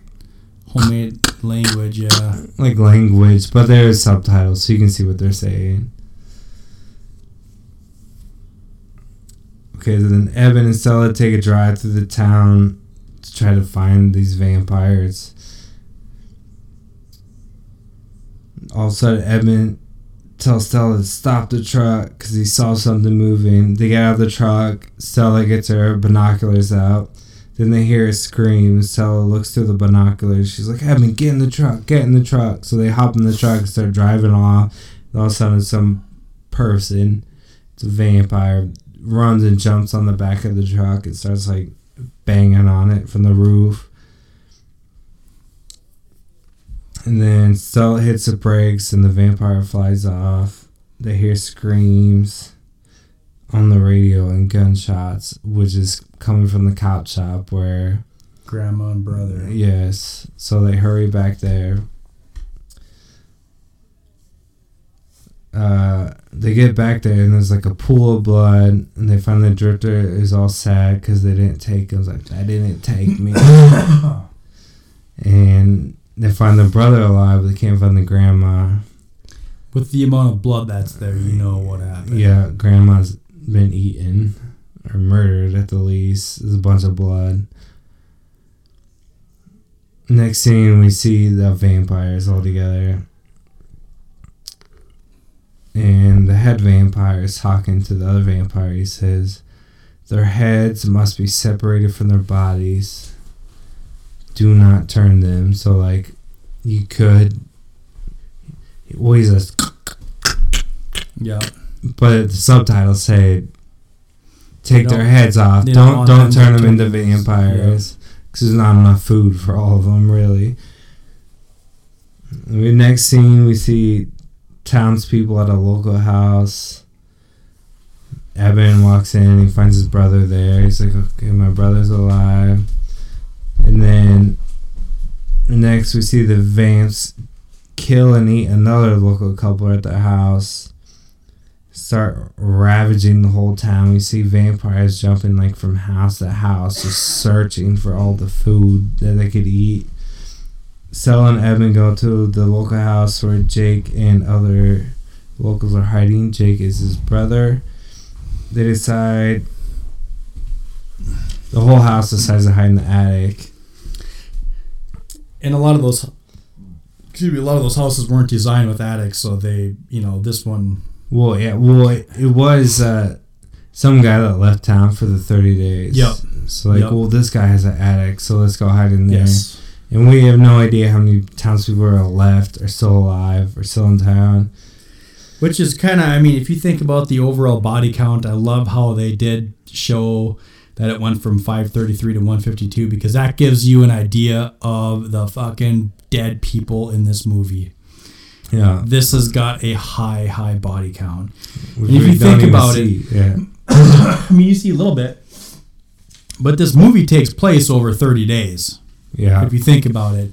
But most of those people were just absolutely slaughtered in the first couple days. Yeah. And it was awesome because there were a couple scenes where you did have that far pan out shot of just absolute carnage and mayhem in the main street and just blood soaked snow. It was the awesome. red blood on the snow it's a good Yes. It's a good picture. But okay, so they're all hiding out in this attic, and then Eben and Sel are kind of our two main characters, Josh Hartnett and his wife, separated wife. Yep. They decided to go out and get traps, bear traps. Any gear they can get to try to kill these fuckers. And then on their way out where they're driving, they get stuck in the snow and flip their car. And then the vamps come and attack them, start pulling them out. Out of nowhere, the snowplow comes in through. And it was awesome. Guess who it is? It's Bo, the guy that Eben was a dick to before, kind of. And he plows through. Just the opposite, actually. He gave him that ticket to make him feel. I know. Yeah. I know. Yeah. But it kind of seems like a dick. Yeah. And then Eben and Sel get in, and they get out, and they escape. And so does Bo. I think Bo crushes a few of the vamps against a house or something with a snowplow. They go back to the attic. Man, I spelled addict wrong. Okay, in the attic, they can hear screams and gunshots coming from outside. Yeah, this is where... So you can see, most of the carnage took place in the first couple days, but yeah, they're up in this attic, and I would say in the first week, you can see that they're going and they're just going house to house, and they're just wiping everyone else out. Yep. And I think it's maybe 11 days in now. I didn't write it down. In the attic, they decide to ration food until they don't know what to do, so they decide to just ration our food, and then we'll make our decisions later, because they're all kind of arguing about what to do. It says we live here for a reason because nobody else can. So that kind of hints at their strategy, they can they know the out-strategize these vampires. Then we have a quick scene where the head vampire kills Ben Foster in the jail. It's somewhat. What does the head vampire say to him? I don't remember. Calls him a traitor or something. He like gives him he's like almost being affectionate at first until he like snaps his neck. Yeah. It's not completely important to the plot. Just no. Don't sympathize with them because they'll kill you too. They just used them is what they did. Yeah. And back in the attic, there's an old man who has like Alzheimer's, so he's constantly making noise.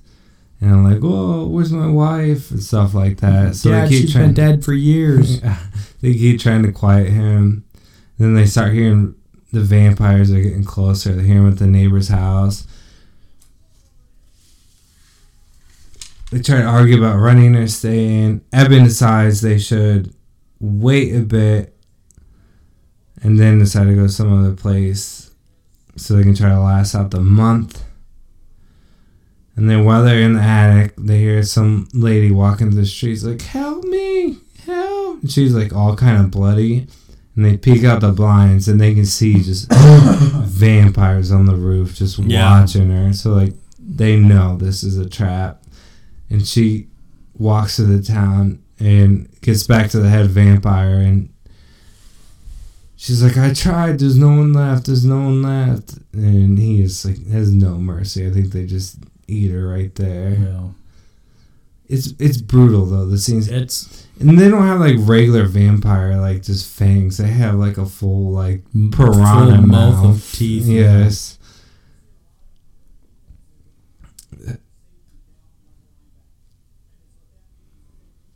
Oh, but then Eben does go out try to save her, but it's too late. He runs into the husband of that from the earlier scene when the chick gets pulled through the window. Oh yeah, yep. And he's like, he's underneath the building, house, half frozen, half dead. Yeah, half turned.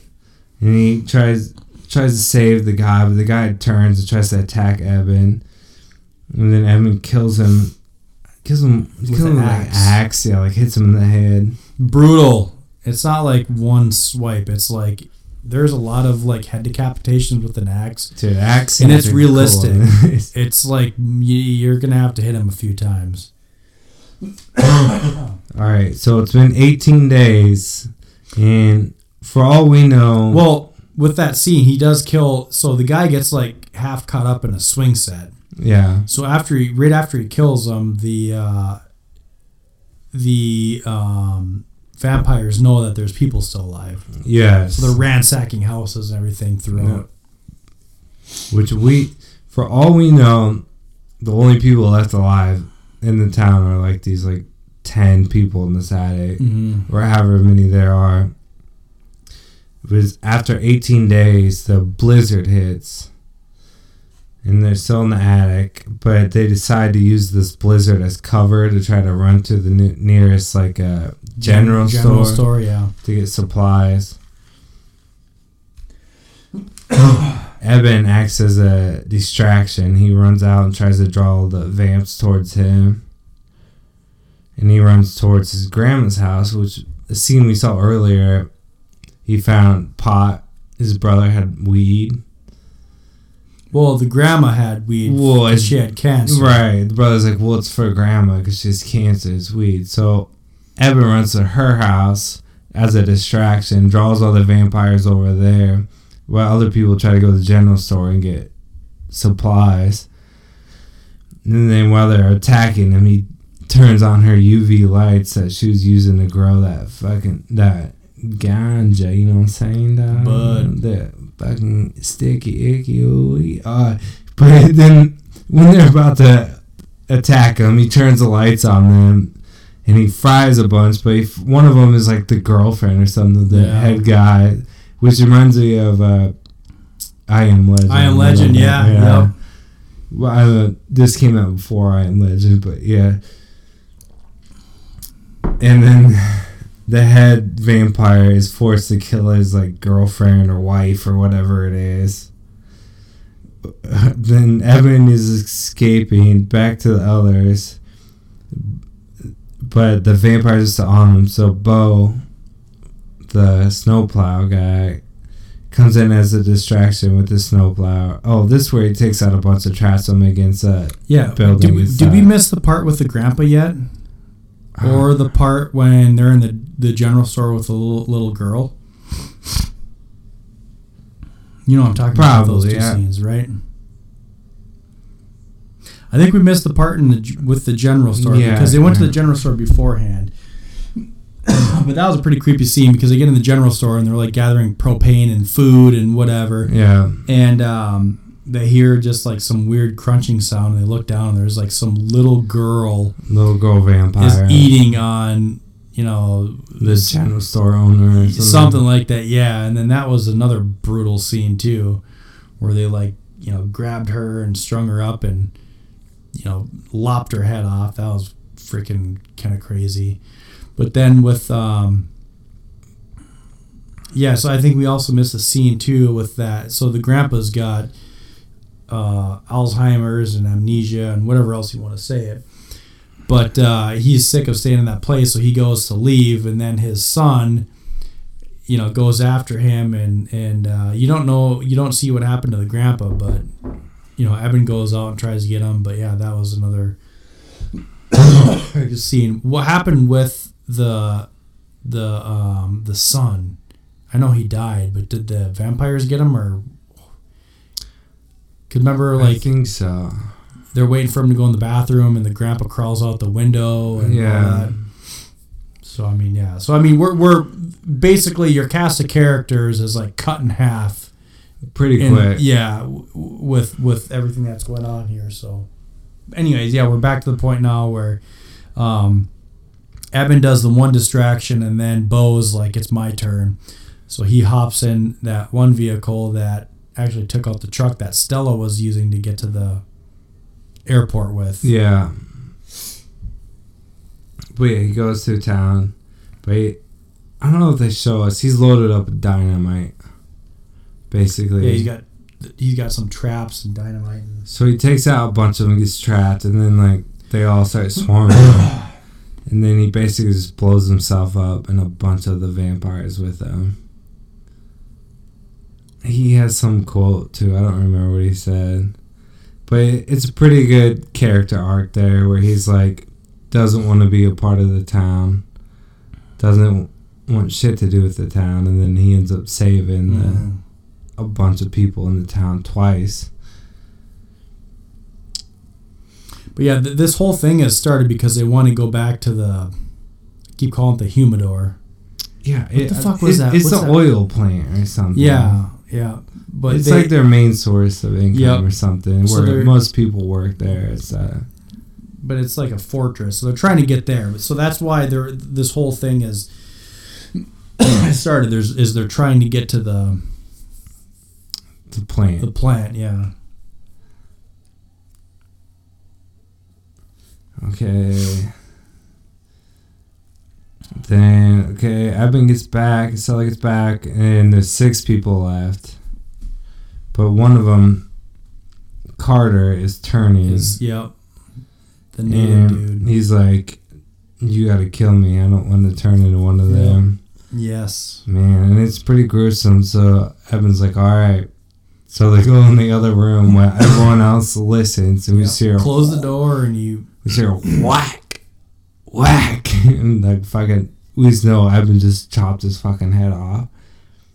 It's pretty bad. I mean, good, but bad. Yes. And everyone's like kind of crying. So there's 5 people left.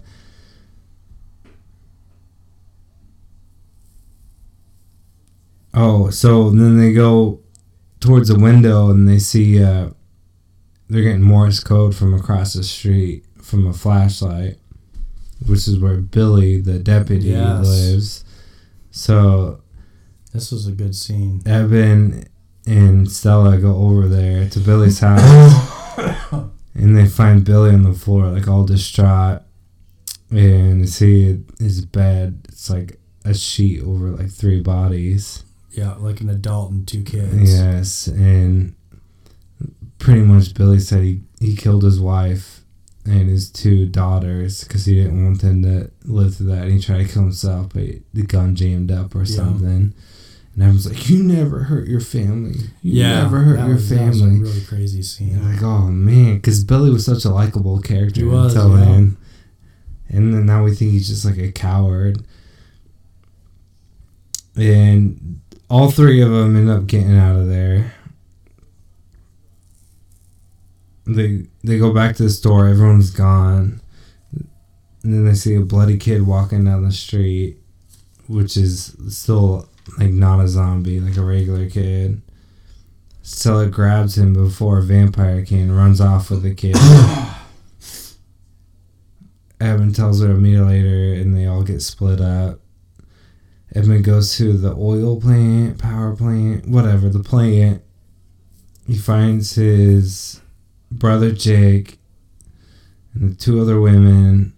So it's just Stella and Billy. Yeah. Or Billy, yeah. No, Billy's a deputy. It's Stella and the kid. Yeah. Then we get a scene with the head vamps. But what he's saying is, it took centuries for us to make them believe we were only bad dreams. We cannot save them. We cannot give them a reason to suspect. Destroy them all. So, like, leave no witnesses, basically, is what he's saying. Then all vamps are like, start screaming. Back at the plant, Billy's walking around. Eben is with others looking at the street, trying to radio Stella and the kid that she saved.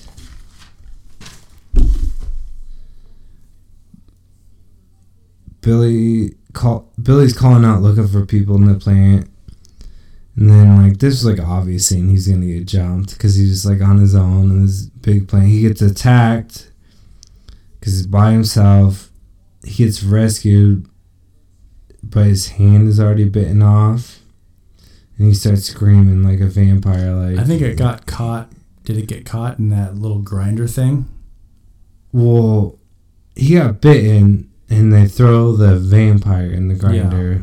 But he's already, like... Yeah, he's infected. But he starts turning, and Eben goes and just chops his head right off. Yeah, that was brutal. They made him an easy kill. There's a lot of axe head stuff on this. One of the women brings vodka to celebrate because they have one day until sunrise. Eben's still trying to get hold of Stella on the radio. Finally, Stella calls Eben on the radio, and her and the kid are like hiding underneath like a Ford Explorer, like in the center of town, surrounded by the vampires. And they're freezing to death. Yeah, so like they're gonna freeze and die, or they're gonna be eaten by these vamps. And all of a sudden, the vampires start filling the street with black oil, which is pretty cool scenery too. Just dumping oil out. Yeah, they hacked up a bunch of the pipeline, so it's like flooding the streets. So they're trying to erase the evidence. Yeah, they're going to turn into a big fire, look like it was a big accident. And Evan's like, I gotta save her. Okay, so they go to the vamp that they killed, the vampire that they killed that killed Billy. And Eben takes a syringe. No, the vampire they killed Billy is in a bajillion pieces that went through the grinder. Well, maybe they go to Billy then. They go to, because Billy's head got popped off, and they go to Billy with the syringe. And he injects himself with Billy's blood, which has vampire blood in it. He's like, I saw them, a few of them before they changed. They have the superhuman strength, so he's gonna like juice himself out, make himself superhuman. Which I thought that, like, man, at the time of the movie, you don't know what's going on when you first see it. But seeing this movie as many times as I did, just when I watched this the other night, I was like, God, that's a fucking rash decision, man, to pull something like that fast. Like, they're literally a few hours from sunup. Like, I don't know. I thought that he made a rash decision doing that. Well, he's just worried she's dying out there. I know, but still, I was pissed. So he basically commits suicide, but he's gonna have like the super strength for a little bit, and he tells his brother to radio Stella when to run. And he walks out there, and this is when we get this big boss fight where he's all souped up on vampire blood, and he's gonna fight the head vampire. I'm all hopped up on Mountain Dew and vampire blood. It was something about where if you inject it before you die, maybe. No, I don't know. No, I'm thinking of Overlord. So he goes out there to fight this guy, and this part was a little weird because I guess the vampires are kind of like wolves, where it's like the leader. There's alpha. Yes. Yeah. So they kind of let this fight happen rather than attacking Eben all at once. They go Alpha versus Eben. And Eben kind of gets his ass kicked for a while. Then that good old vamp blood starts kicking in. Yes. And then he's like knocked down, and the head vampire goes for the final kill, and he does like a Superman fly at him. And Eben just like punches his fist right through his throat, which is pretty cool. I don't know if it makes sense, but it was. Well, if you got vamp strength, maybe it does. But they were punching each other for a while. But anyways, he punches straight through his throat, kills the head vampire. Stella and Jake get back to the plant. The rest of the other vampires are like all scared off now because Eben's like the head badass, so they walk off. Who knows what happened to them? Yeah, I was gonna say they're like an hour from sunset, and they all are just gonna hide for dig a snow cave, cover themselves in snow for 24 hours. And then next scene we get Stella and Eben back at the first scene on that cliff to watch the sunrise. Yep. It's pretty sad. It was. It definitely was. So Stella and Eben finally kind of make up. Like, they're back together, but as soon as that sun comes up, we all know Eben's just going to burn on it. Yeah. And they say, watch the sun comes up, and he, like, turns into ash, like, from a Blade movie. Yeah. And that's the end. End sequence. What do you think about that ending?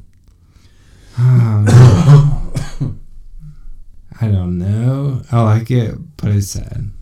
It is sad, but I thought it was like the perfect ending to this movie. I mean, it'd be too easy to make it like, oh, and then let everyone go live happily ever after. Yeah. Because they're not. I mean, it's messed up. The whole movie's messed up. He sacrificed lots of kid himself. deaths in there, and kid vampires, and killing the main character at the end. I mean, this movie, this movie's pretty powerful. I love that end sequence, though. I really did.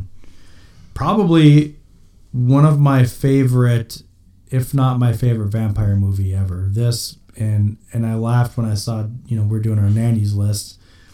I'm like, Dusk Till Dawn. I'm like, man, I mean, John Carpenter's Vampires, that was a 90s movie as well, too. That didn't make my list, obviously. Not yours either. But, I mean, there's some good vampire movies up there, but this is one of my favorites for sure. These vampires are definitely scary. Mm-hmm. Or compared to like a Dracula type vampire. Yeah, I mean, this is definitely in my top 3 vampire movies of all time. I'll say that for sure. Like I said before, the entire story, the movie was very concise, cut and dry. I mean, you got the perfect intro to it. The movie was executed well.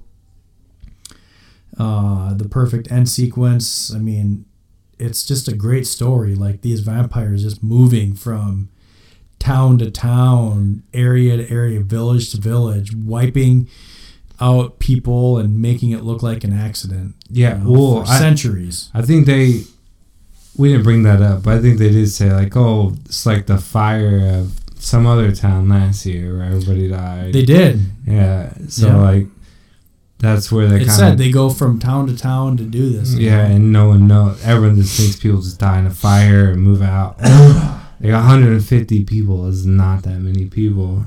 No. So yeah, no. This movie was I liked it quite a bit. I mean, I really have nothing really too bad to say about it. Yeah, I can't pick it apart. Yeah. I mean, it's a little long, but it is, but I think that it like, needs to do that to, wrap the story up nicely. So there's no extra parts that I could say to cut out. Yeah. And it's full action, the whole movie. Where are you coming in at? I'm gonna do 8.5 again. I'm at 8.5. It's a good fucking movie. I was fighting. I want to make this one 8.75, but I'm like, I'd rather just watch They Live just a tiny, tiny, tiny bit more. Yeah. So that's where I'm at. But no, this movie was, again, it's an awesome movie. It's pretty fun. I don't know why more people don't talk about it. No, I don't know either. That's a good point. It's a good point. Anything else with 30 Days a Night before we wrap this episode up? No.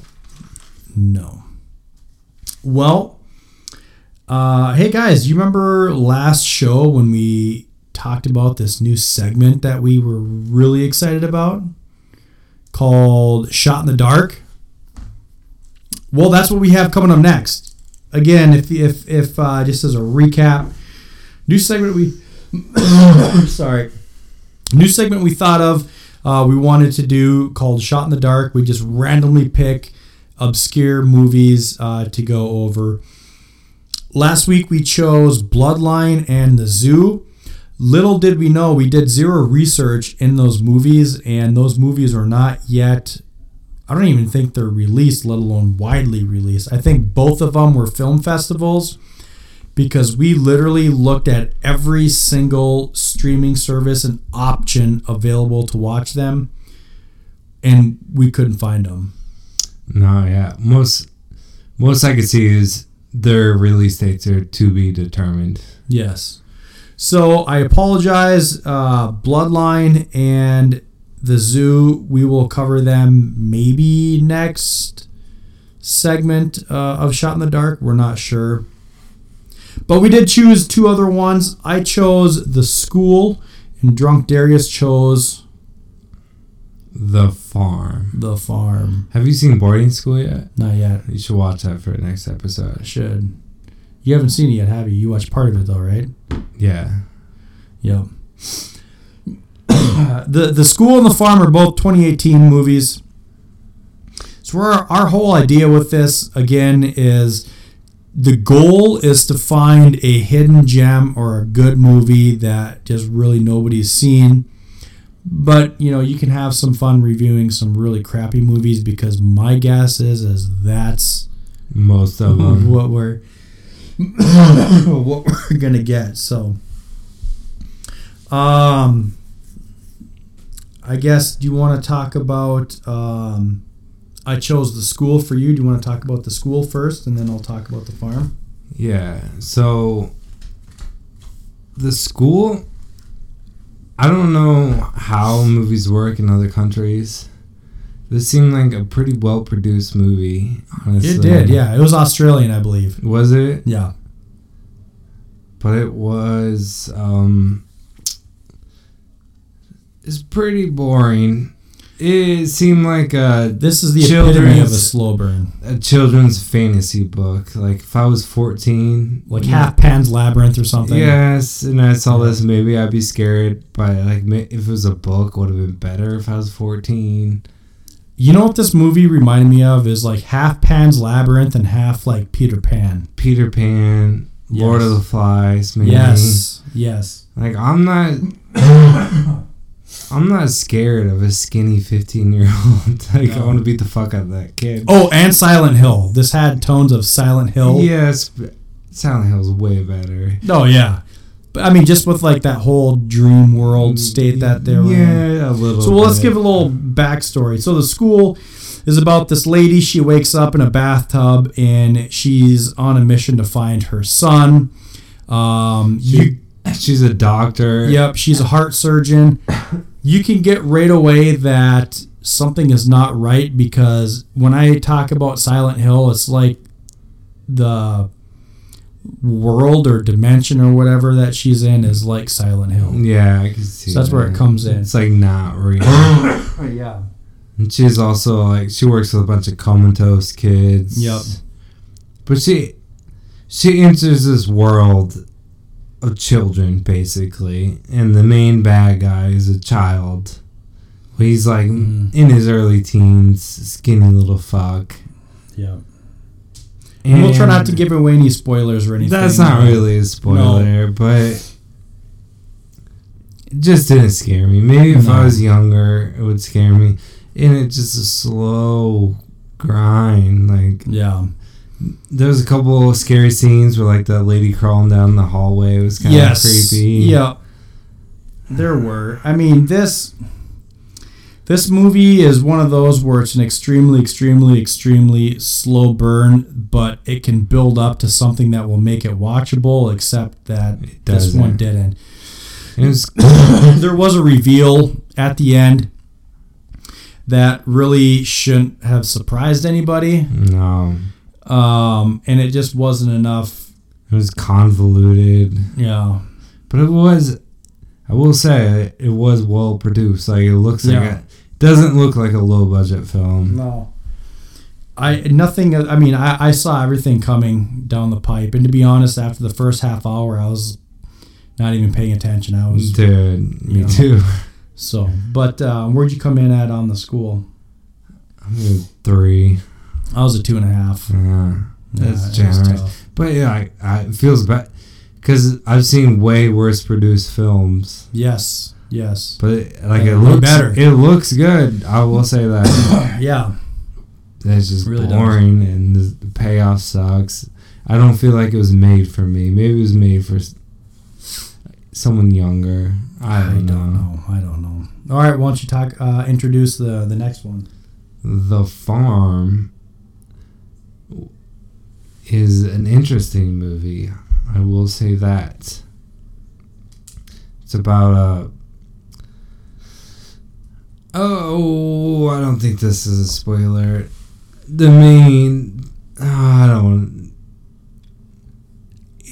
I feel like this movie was trying. I feel like it went back in time. Thought it was 2005. Yeah. And it was trying to play off like The Hills Have Eyes or Texas Chainsaw Massacre remakes. It's like part. I don't know. I got Jeepers Creepers, The Hills Have Eyes, Texas Chainsaw Massacre vibes from this movie. Yes, that's what it's trying to be, but not as successful. But I will say, there's one the baby scene that's pretty bad. Yep. And the whole idea behind it was interesting. Yes, that is what I will say. It could have been executed way better. So The Farm follows a couple, younger college-age couple on a road trip, or coming back from a road trip, I think. Yeah. I think they're coming back from a road trip. And they made it seem like they really weren't that far away from their final destination because the female wanted to keep going and the guy was like, no, I don't want to crash us. So I feel like they could have easily made it back to one night away from getting home. But like you said, this movie was not nearly as well produced, but I think it had a much better concept and a better idea. But a lot of it was really silly, like, why do they have the mask on? I still don't know. No, I guess I didn't have a problem with the mask. I'm more thinking like, you should know where you're going. You should have a fucking cell phone. You should know where gas stations are, kind of thing. Getting trapped on random roads. I did like that one scene in the beginning when they pull up and that bitch of a woman was out there. I thought something was going to come of that, but it really didn't. Yeah. And there were some genuinely creepy scenes, like when they first got to the hotel and then the camera panned back. Yeah. You know what I'm talking about? When they're sleeping and then you could see something that was like, oh, right that was there. fucking... Yeah. That was pretty creepy. But yeah, I mean, so these people are on a road trip. They stop at basically the Bates Motel, and they get a room, and it's not what they're expecting, and they're kind of trapped. And there's some decent gruesome scenes done well, I would say. Some of them are done well because it's like, oh no, but the acting's not good. No. The concept's good, but I don't know. Yeah. I don't want to give too much away. If you're fans of The Hills Have Eyes or some of that shit that's hard to watch, like... Yeah, there's not a rape scene in this, but it's pretty close to a rape scene. Yeah, it's like partly... Green room? Survival horror, green room kind of thing. Yeah, it's I don't know. If you're into like craziness,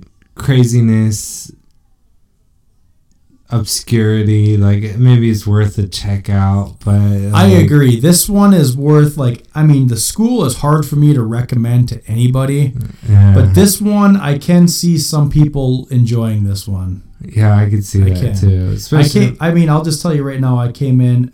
Both these movies are fairly short. The Farm is actually only 80 minutes, and The School is 89 minutes. I came in at a 4 on The Farm. Yeah, a 5. Yeah, because it's almost worth the watch for the novelty. But I cannot recommend this movie. I'm not gonna say it's good, but there's definitely some scenes you can be like, "What the fuck?" towards, which is exactly what they were going for. They're going for what the fuck. Yeah. And I actually do like the masks because it is just, you can tell that, I don't know if they're a cult. There's some kind of cult. I want to give away the main plot. The main plot idea behind it is really good, I think. Well, we'll talk about that after the show because I want to make sure that I'm understanding it, I guess. So. Like what the farm is for. Yeah. I think that's good. I think that's pretty cool. But they could have done it so much better. And I feel like it's trying But it was ultra low budget, and you could tell. So, yes. I mean, you do have to give it props for being as decent as it was. Maybe that's why it did come in a little higher than The School. Yeah. So. But, fuck, I want to tell people to watch it just for the idea. Well, the idea of the farm is a cool idea. But that's it. There's some gruesome scenes. There is, yeah. I mean, this definitely has more of the creep factor and suspense kind of scenes as well, too. So, but yeah. Anything else on The Farm? No. So that was our shot in the dark. Maybe for next show, we can have some listener feedback as far as give us a couple random shot gems. In the dark. Yeah, random shot in the dark. Or not next episode, but next segment. Yeah. We have a few episodes to go through before we get back to this one, but that'll give us some time to get some feedback. Email us at thejoeblowhorrorshow@gmail.com. Find us on Facebook at Joe Blow Horror Show. You just throw it in the search bar. You'll find it as well. Let us know. Throw out some ideas. We'll be happy to put those in our shot in the dark for you guys. So, anything else before we get into next week? No. All right, Mr. Zuckerberg.